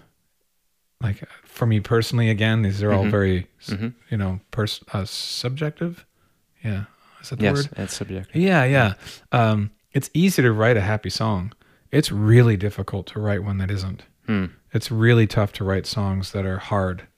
And I find that to be a wonderful challenge and a very cathartic thing and really healthy. Yeah. Well, I'm going to take a wild leap and attribute that in a large part to your parents and the upbringing that you had and the love that you felt, because it sounds like your repository of shadows is maybe not as profound and overpowering as it is in some people who have grown up with abuse and neglect. Oh man, yeah. That's their inspiration comes in some of those darkest times. Mm-hmm. No, that's a good point. And you listen to someone like Leonard Cohen, it's like that's not happy music. No, you're right. Yeah. It's totally true, and yeah, knowing that all exists, and hearing the harder stories, especially when you get to hear about the lives of some of the people we celebrate. Yeah. I mean, there's also a lot of people that just want to play up that they came from the hood, and you can kind of see through that. You can sniff it out. Mm-hmm. Whereas someone like Patrick Watson, you don't have to, you don't even have to look up his biography. You could just listen to him tell it to you directly or sing it to you directly, Mm-hmm. And the people in general, I think the adversity of an artist. I mean, I was by no means bubbled and protected and lived in a flowery field, and we pranced down like in the beginning of Little House on the Prairie. It wasn't like that by any stretch. No. But I'm my appreciation that I reflect on for what my parents represent to me. It's the stuff that I embraced and remember and draw from is just feeling safe and loved, feeling protected and feeling cared for and feeling supported. Which are totally alien feelings to so many people. I know. I couldn't even imagine not having one of those, if not all of them. Right. Let alone going without food and struggling and all those things, right? And it's insane what people have to endure. It is in the men that I work with, either in person, personally, or on retreats. That is the biggest commonality, which is not having a father. Right. That they have these sentiments that you're sharing, and they just grew up with a broken sense of identity, and not having some of those feelings, some of those things that we couldn't imagine not having. Yeah. It's something that I couldn't imagine not passing on to my children. No, it's amazing. And what's really fucked up in our society, if I were to be so bold as to comment on it, is that we tend to, for some reason, covet fame and fortune over those basic fundamentals and feelings and ideas. Yeah. And which is really, really strange. I get the obsession of wanting money and things and people to think you're amazing. I understand what that is.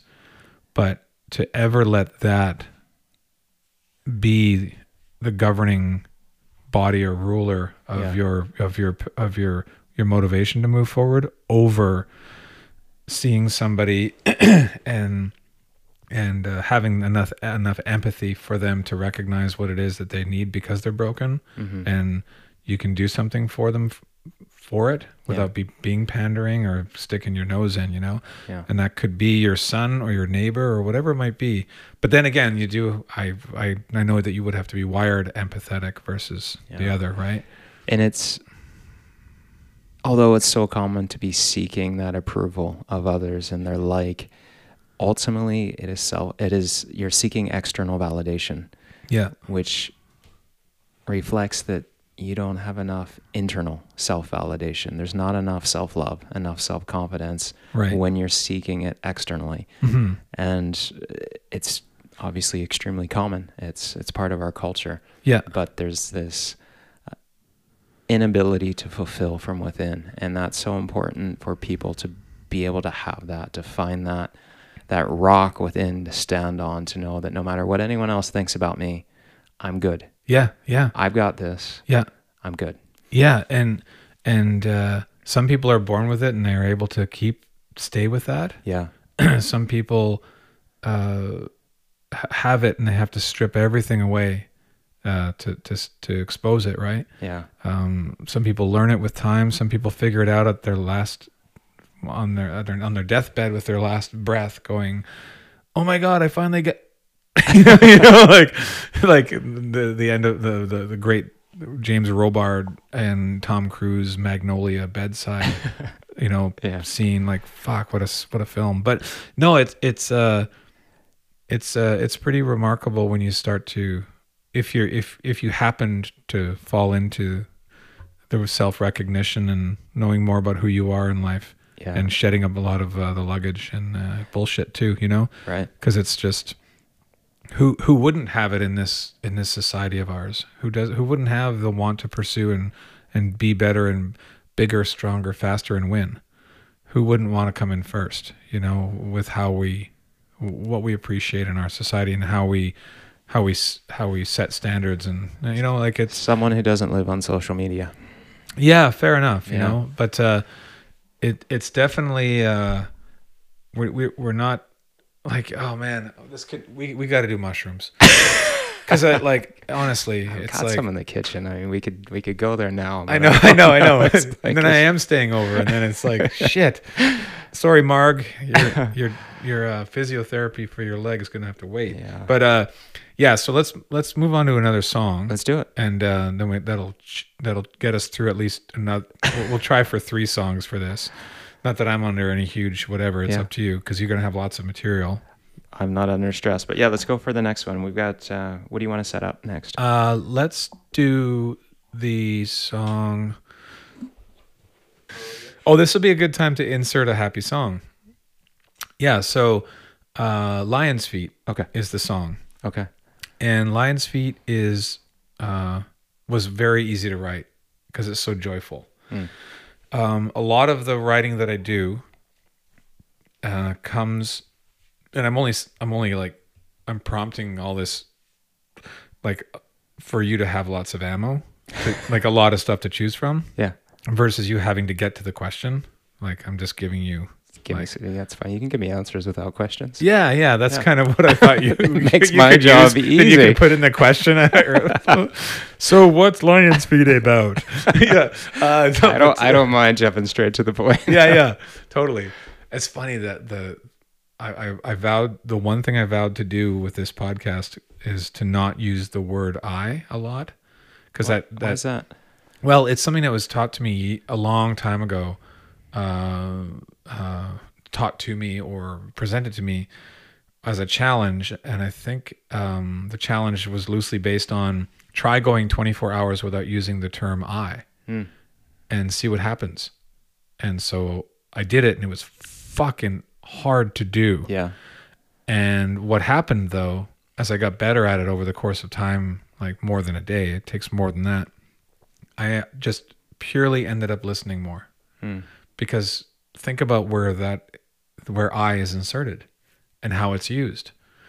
And if we abolished it, you could still talk about yourself and experiences, but you got to think about how to present it. And then it prompts more listening and questions for someone else you're engaged with, which I really dug, Yeah. because I really dug it, you know. But it was a pretty remarkable exercise, we'll say, right? Okay. And it doesn't mean using "I" is bad, Yeah. but in situations like this where you ask questions and I have to answer them about me, it's just ridiculously impossible to avoid using that. Well, and I'm going to I'm going to challenge that a bit, because what I'm finding... You just said I 3 times. Yeah, I'm not anti-I. No, I didn't say you have to be. This was just an exercise is all. The reason the person sitting here wants to challenge this is because when the interviewer does podcast... All right, I'm dropping it. I'm doing I. Yeah. When I've done interviews and we're getting really deep and personal into someone's experience. Yeah.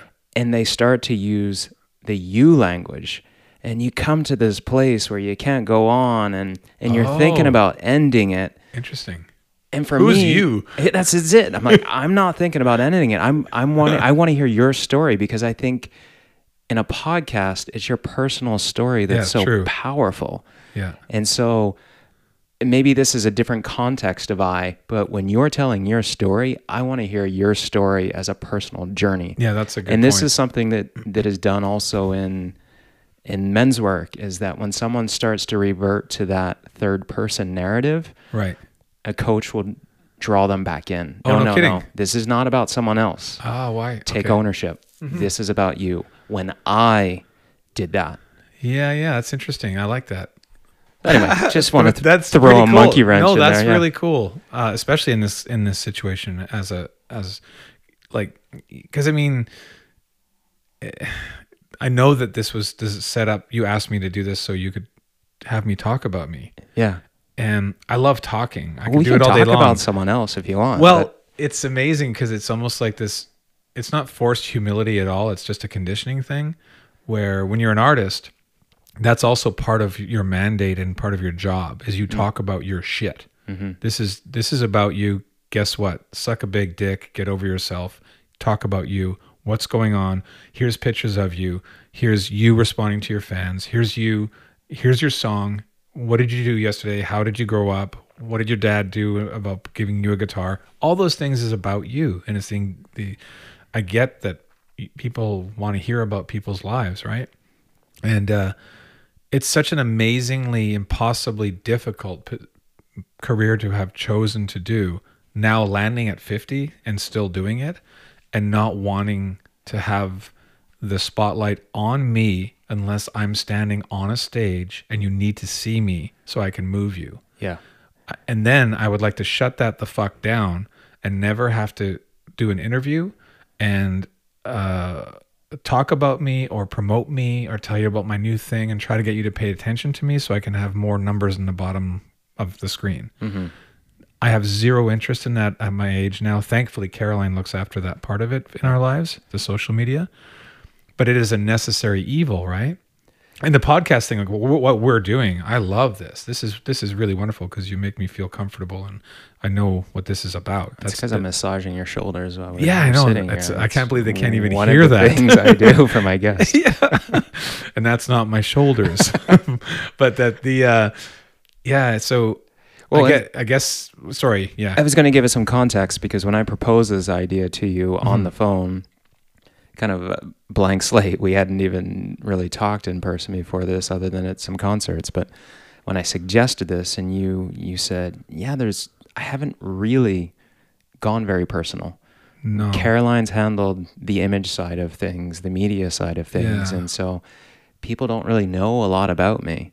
Yeah. Which And- I got to admit, I kind of dig unless you know me. Yeah. People who know me, Yeah. and people who on the outside, so to speak, I kind of like it that way. Mm-hmm. So this is pretty interesting for anyone who ends up listening to it. Yeah. It's pretty cool. There will at least be 4 or 5 people. So Well, yeah, like I know of 9 people. we might hit double digits.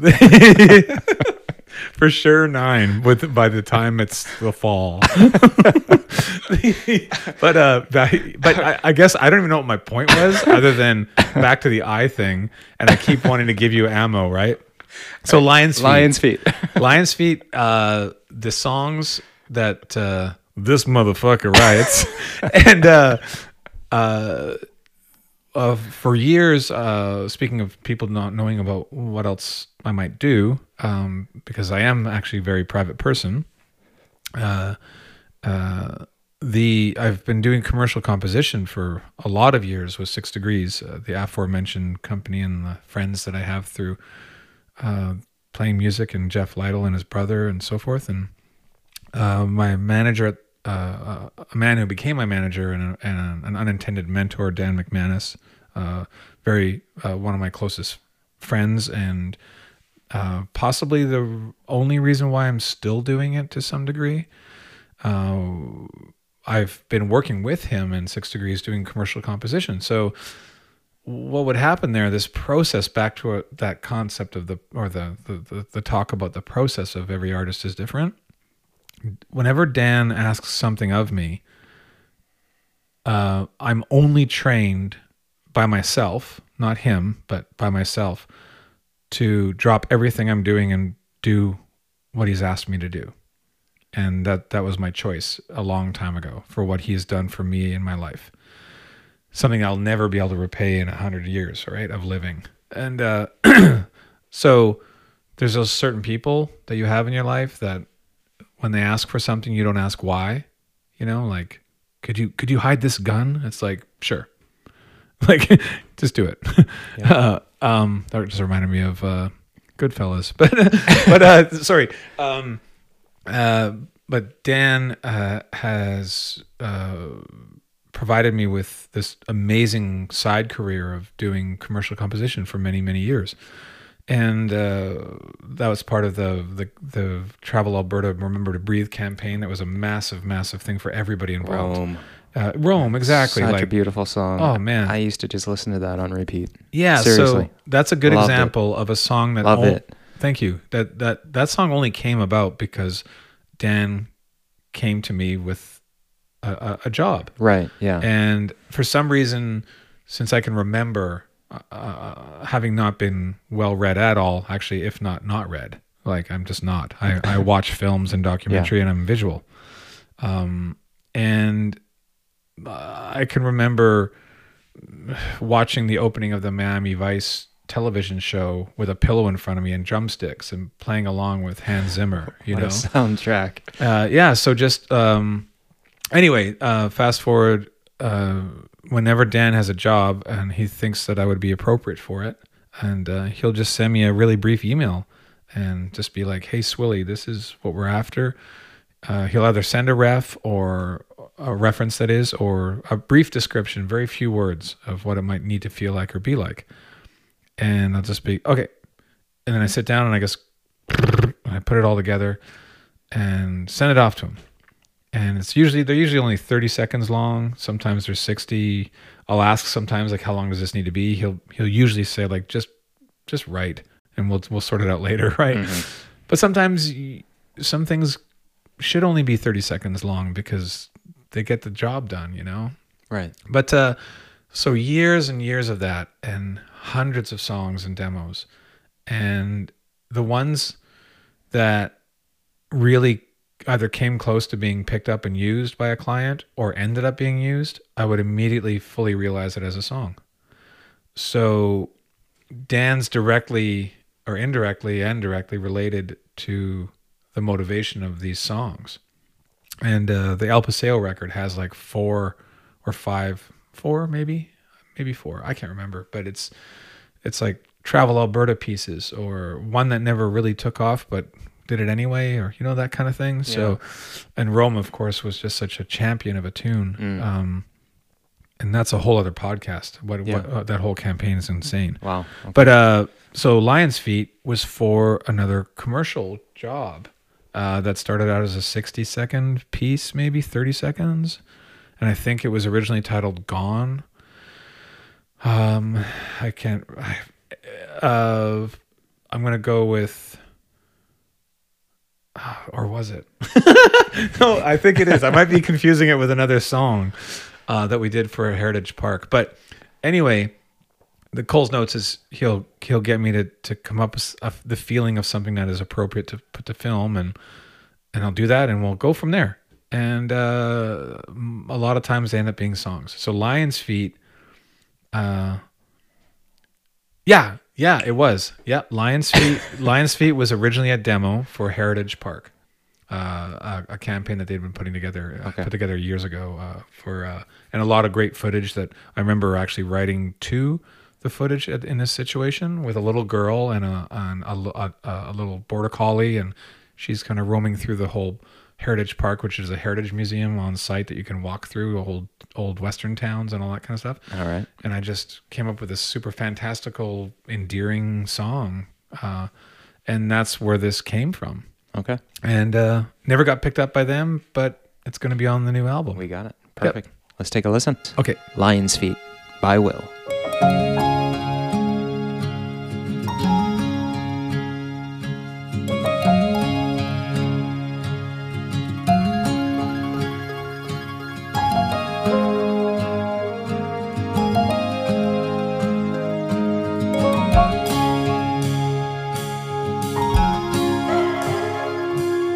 We've played under some giant trees, worn out those patches on our knees, braved the wild and jungle weather.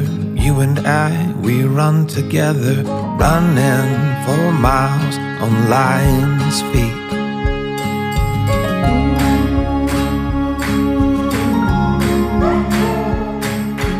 We've traveled far from sea to sea, stomped up some dust all through the streets, met a man from San Antonio, asked how long away from home we've been now for on lion's feet.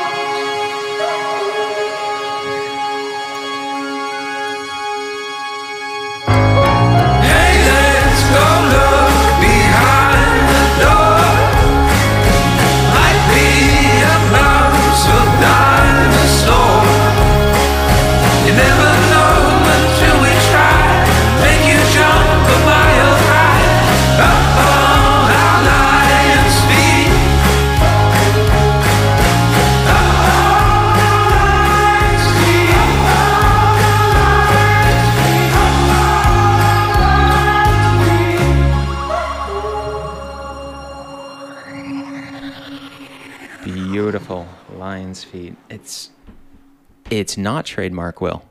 No. It has a very different sound. I don't even know if I would have picked that out as being one of your songs, and your vocal range it's really demonstrated in that. It's so amazing where you go with that.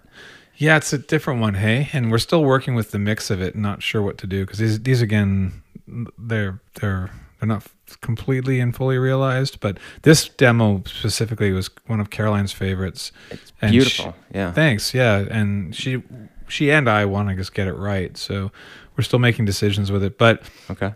That's the original vocal from the very first time I ever sang it. And really? Something about it, like I've tried re-singing it. I love it. It just doesn't work. No, I love it.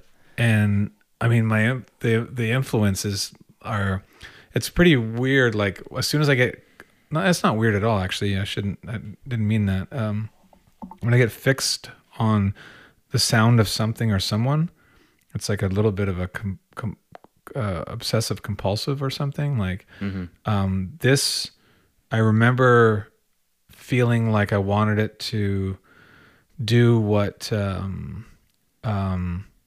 Edward Sharpe and the Magnetic Zeros do, specifically with some of their tracks. And some of his singing with that beautiful, almost falsetto breaking voice that he has. Like this Shia LaBeouf film came out recently called Honey Boy, and there's a track on there by Edward Sharpe, which isn't his name. His name is we got to figure that out. But anyway, this desperate, beautiful little falsetto, and so I got really hooked on that for a bit, and then that's what I wanted to convey in this. Yeah. And I wouldn't even necessarily normally try to sing like this live. Like, it's very difficult to pull off because it has to be so right. Well, when you talk about it's easier for you to write songs of joy, the joy is just bouncing out of that song. Sure. It's this beautiful lullaby, and then it took me. I think you said something you could see my kids going to sleep with, and I was getting that early on, and then as it started to pick up, I'm thinking, here, Ollie's going to be dancing on the bed right now. Oh, God, yeah. And then I'm seeing a kid being followed by this menagerie of circus animals, and just filled with joy and wonder and adventure, and it's like the world is his or her oyster. Oh, my God, absolutely. Like, yeah, definitely. Bouncing on the bed with a big Brontosaurus Rex pillow that's actually the shape of the dinosaur and all that stuff, and then they've got stars on their ceiling that they go to bed with when the lights are out because they glow. And it's just like, I don't know, that wonderment and that amazing stuff that we tend to get clouded. Like it tends to go away as we get older. We get more layers of patina or paint on us, and just a little more weathered or not beat down necessarily, but we lose some of that wonderment for sure. It's how it works. And then we go do mushrooms and we get it again, but it's, that was an easy one to write, especially to the film that had been put together as a rough commercial piece at the time. Like, when you're writing music to somebody who has a great eye, you can write a song, you can write a symphony to a photograph, right? Like it just, that's how it works, I think, And I love how to me, it's kind of a juxtaposition to some of your heavier, darker songs. I'm thinking like Wedding Dress comes to mind, and to have kind of these very different feels come out of your music. One being kind of more dark and brooding, and then this beautiful, lovely lullaby. I mean, both are beautiful, right? But I love how you're able to do that with your music. Well, I'm getting there. It's taken a long time to get there, but I think it's coming around more so than now than it used to. I think your second half century is going to be your best. So yeah, I hope so. A half 100 right now, like that would be amazing. Honestly, dude, it would be. It would be a pleasure to be able to play music like John Prine, well into 70s, 80s. Like just, I have no fear of that. Right now, I don't. Anyways, like. I still don't fear getting older. I wanted to get older when I was younger, and as I did, I for some reason was okay with it all the time. And do you still have that? Do you still want to be the best opening act, or has that even changed now to where you just don't give a fuck? Well, yeah, the don't give a fuck part of it, if you mean that as like a healthy thing. Yeah. Just I don't give a fuck. You and your craft. No, I don't give a fuck. Meaning because I used to say that a lot about a lot of things, and it's like, well, that kind of comes across as like you actually don't give a fuck. It's like, no. What I mean is it doesn't bother me. Well, it goes back to that. You're not seeking external validation. No, you're not fulfilled. Now. No, it's nothing to prove. Oh man, it's the validation comes by way of the little things that like. The odd time when I'm being silly on the microphone, I'll say that we're a moving company, and this is our job is to move you. So I'm literally a moving company. Then I think about Dan saying heavy lifting, and that's what he would use as a reference to a hardship in life. And the heavy lifting that I've gone through personally is astonishing. Specifically, one story that we won't get into that could could be a remarkable movie on its own. Yeah. And I'm grateful for having gone through it and survived it. But that heavy lifting is Gosh, you really set that up, and we're not going into it. well, no, we just can't. Well, we can't because episode 6. It's yeah, possibly, but it is very very very. I wouldn't be able to go into it by using names and people involved, and I think that something that I will just guard. Yeah. But my point with that is letting you know that I've definitely seen my share of it, and and then for some reason became more fixated on it with other people going through it, and I loved to be able to talk to people about anything hard that they went through, because I think they got a sense of me not judging them at all because I'd been there, and that was really helpful. Like, just out of the blue, somebody would just tell me some shit because they felt they could trust me, right? Right. And with that came this real overwhelming sense of being a moving company. And I have a lot of songs that are about a lot of people that don't have names in them, and they were inspired directly by those people. And I will watch those songs move other people. The Back to the Long While song, not that long ago, last winter, playing that song at a show, and watching a woman in her 50s move her left hand over to her husband's right hand and then grab his hand and squeeze it and start crying. Wow. While I'm singing the song. Yeah. And it's not because their shit is wrong. It's because they've been through the wrong shit and they got through the wrong shit or the right shit or whatever, right? Yeah. And that was like, it's a save this song moment. Yeah, exactly. And that just it just completes anything that I could imagine wanting from this. If that makes sense. Yeah. Yes, absolutely. No better reward than that. Yeah. Let's set up the next song. Yeah. I love this. Yeah. Okay. We got Brave or Hot Summer Night. Yeah, let's do Hot Summer Night, just because now the 3 songs are so wildly different. Do you want to introduce it before we... Yeah. Oh, yeah. Sure. Yeah. Real quick. Good call. This is a tune that was yet another commercial attempt at something. And it was a really cool thing that I won't get into. Unfortunately, I'm going to leave that out as well. Oh, I don't know why I would leave it out, but I got the opportunity to write a piece for the International Olympic Committee for the upcoming Summer Games. Wow. And I think I'm allowed to say this stuff. I don't know. Like, if I'm not, then... Is this the now defunct Summer Games? Yeah, but I don't know how it's playing out that way. Like, because I think it... absolutely it would be. Oh, yeah, you're right. Yeah, because we are the new world, right? Yeah. So this is pre-COVID and all that stuff. And yes, and there was a situation with this piece where Tony Hawk was involved, because it was going to be the first year of skateboarding being in the Olympics, even though it had been in as a trial thing maybe at one point. I'm not I can't say that's accurate, but it was a really big deal because I grew up skating, and I only stopped because I got hurt, and I loved people who love skateboarding, they love skateboarding. Little boys and girls, they love skateboarding. But I lived and breathed it, and I genuinely did. I rented a house that had a half pipe in Calgary. Nice. And, so it's just, when this came up, Tony Hawk is the. Anyway, I won't get into all that stuff. Could you write a piece for this where?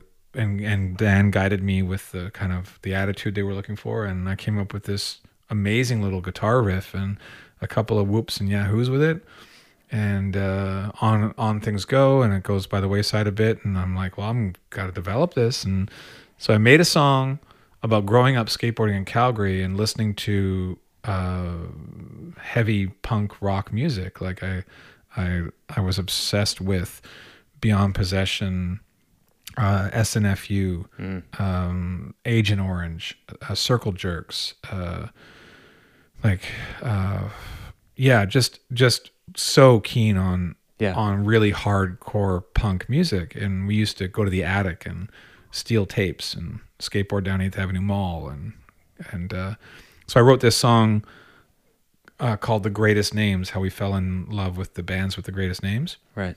And that's a song that is finished. It's done. And then this radio contest came up that Caroline presented to me for CFox. And it was a rock radio station, and they're looking for a new summer song. Okay. And I'm like, well, let's see what their format is. And I just had this tune. I'm like, what about this? And Caroline's like, well, it's not really summery. It's definitely aggressive. And I'm like, fuck it, I'll rewrite it. So let's make it the new summer song.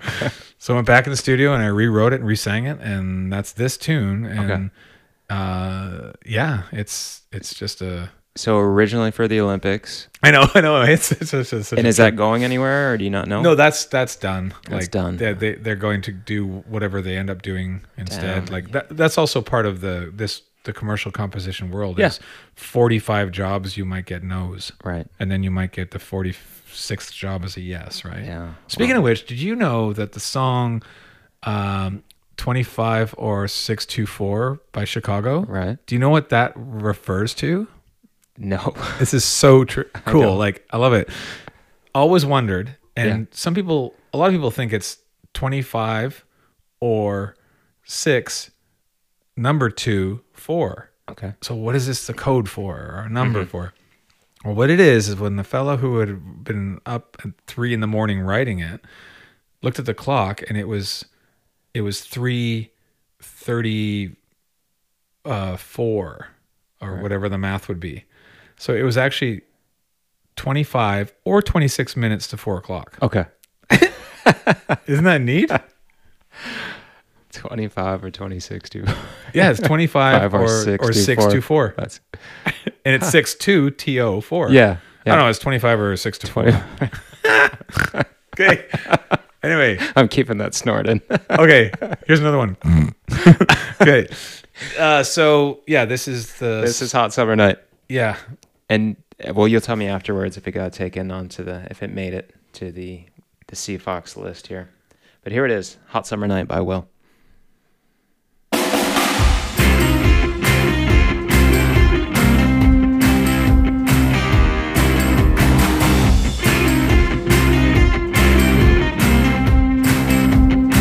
We'll stay up late every night and dance right into the dawn. A skinny dip in the light. We dance to our favorite song. Yeah. In love with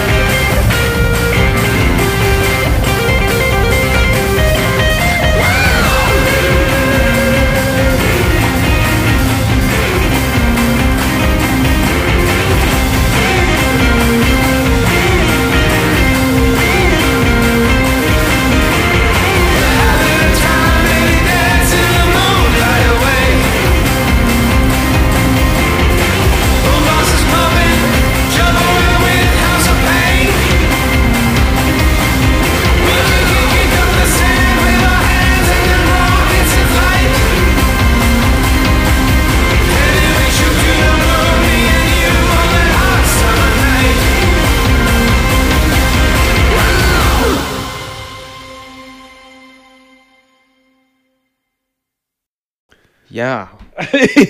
Yeah. Edgy. Lion's feet and then that. It's edgy. Yeah. And to me, it was almost two different songs or influences that came together. There was kind of this old school influence, almost like a Bachman Turner Overdrive a little bit. Right. And then it took me into the mosh pit, totally into the punk. Yeah.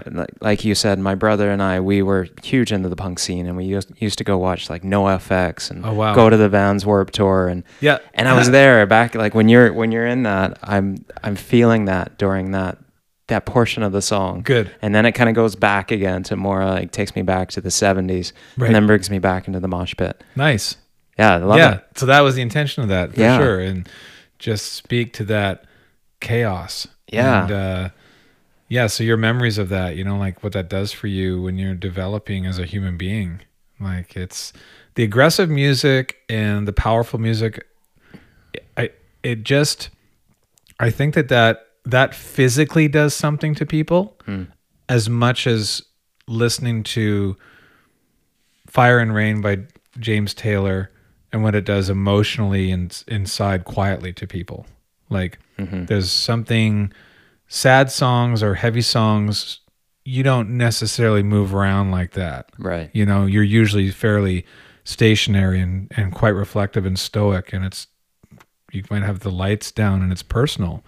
And this type of music was the opposite of that. It was so physical and so public and so fucking crazy and full of spit and snot and fire and kicking dust and just mosh pits and touching and pushing and pulling and things we can't do anymore. I know, like what's gonna happen? Like, Wayne Coyne, he's got that figured out with their big giant people bubbles, which is pretty awesome because he was doing that before COVID. The flaming lips and those big hamster bubbles people can crawl inside of. So yeah, it's pretty rad. Their latest videos of that, but no, that's a whole other primal thing, you know, like to tussle and roll around and punch a wall and kick some snot or kick some stuff, you know. Yeah, and so there's so much value to that too in that music. There isn't. And I remember the first, I think it was pre-Vans Warped Tour, but my brother convinced me to go to Washington, D.C. We grew up on the East Coast. And there was this punk concert going on in an old warehouse. Fugazi. I don't Sorry, I I think they were from D.C., but anyway. I've seen them, yes. Yeah.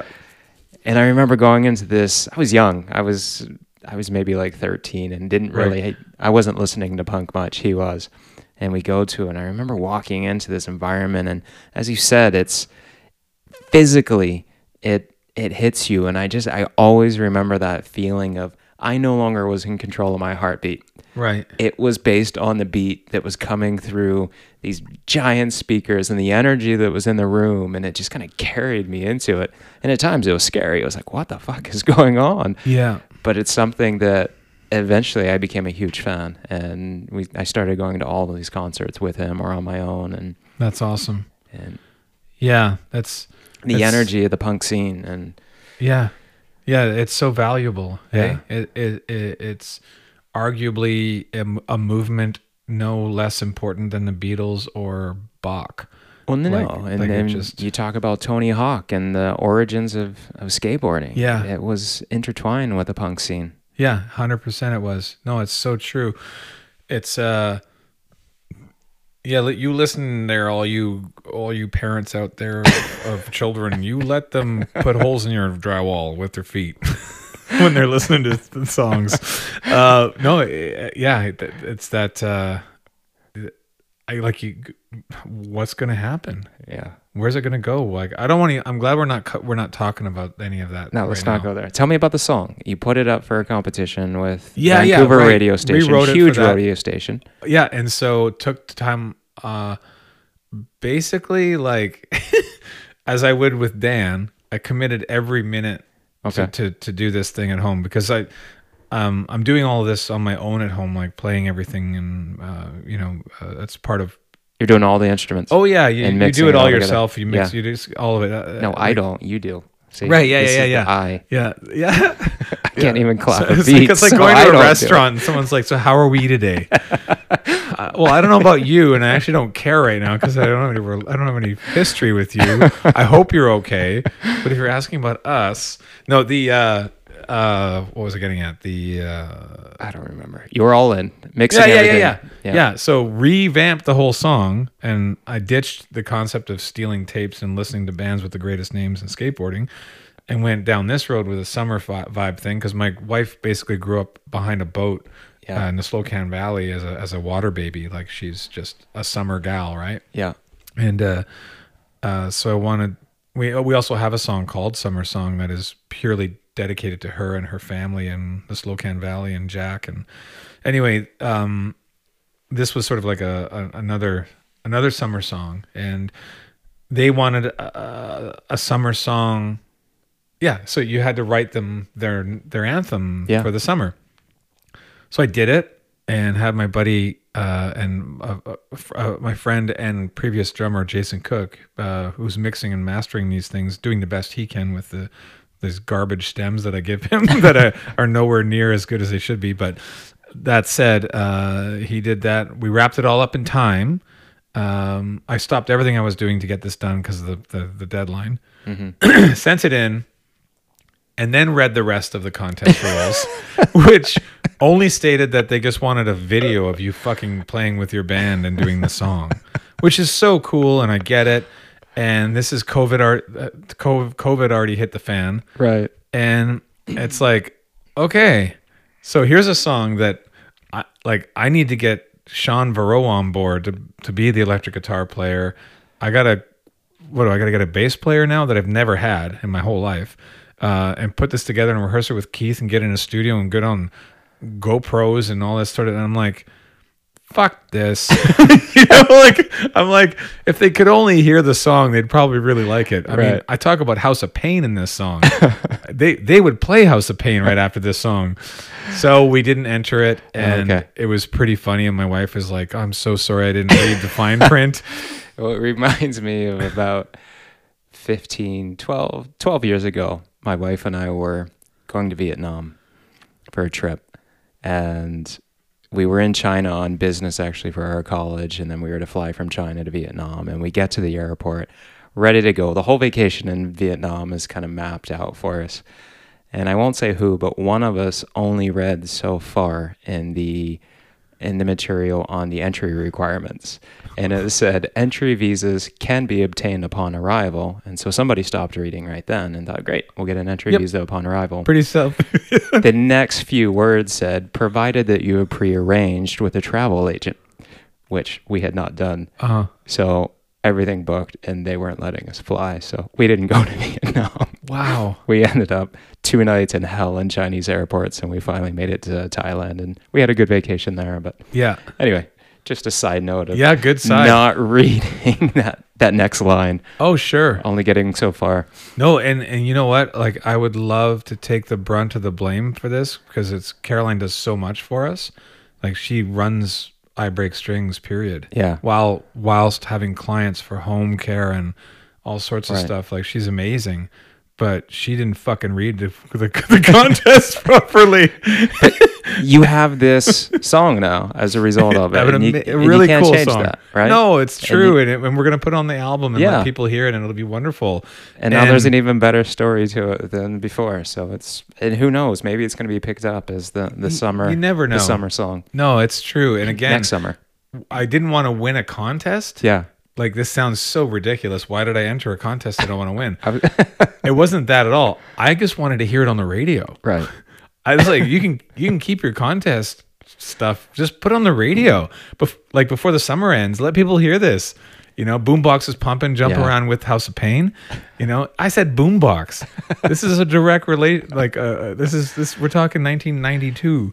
Well, if one of the 10 listeners has any connection, like, we might still get this on the radio. That's true. Yeah, vote, people.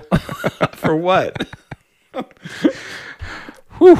Yeah. All right, we gotta get into Brave, because I think we're gonna finish off with that and then get you on the road. Oh, we got Brave as well? Oh, we're not doing Brave? Sure. You had it on my list. Yeah, no problem. Let's do it. Like, quick intro. Great, done. Yeah. Brave. It's about just, be brave. Boom. Here we go. Actually, why don't we just close it out with this? We'll leave our listeners with this parting gesture of your beautiful song. Sure. It's been an incredible honor having you in the studio. So much fun doing this, Will. It was a lot of fun, and thank you. My pleasure. This is my first podcast. Are you kidding me? No. And I have had friends tell me over the years that I should have a podcast. And I was like, well, doesn't everybody? But it's true. That's no reason to not do it. Yeah. Because this was awesome fun, and you've got a good thing here.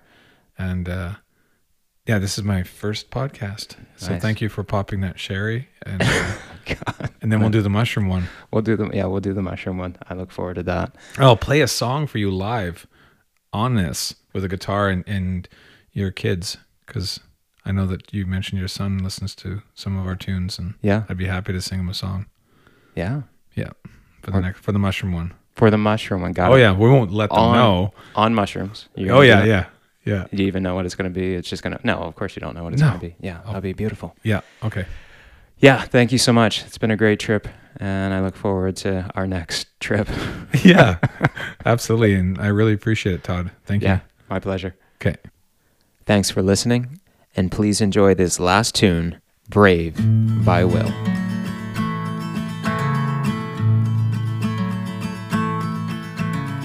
In life we have so much pain and then suffering too.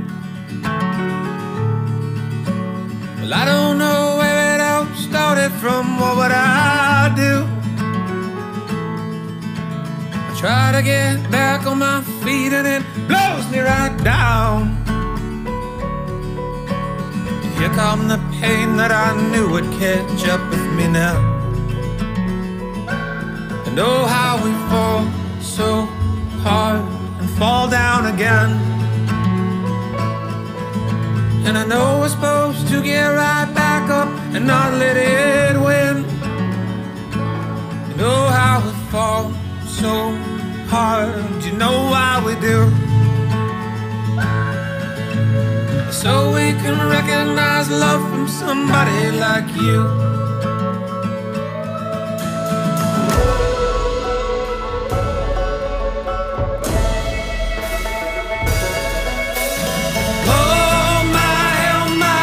You hit me so hard. Cry how I cried when you gave me your heart. Oh my, you laid me down. The one thing in life that I know is you love me now. Yeah, you love me now. I have got your love now. One thing in life that I know is you love me now.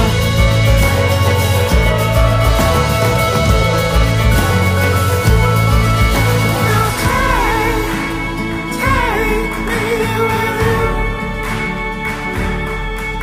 You're brave, aren't you? Oh my, you hit me so hard. Cry how I cried when you gave me your heart. Oh my, you laid me down. The one thing in life that I know is you love me now. Yeah, you love me now. I have got your love now. The one thing in life that I know is you love me now.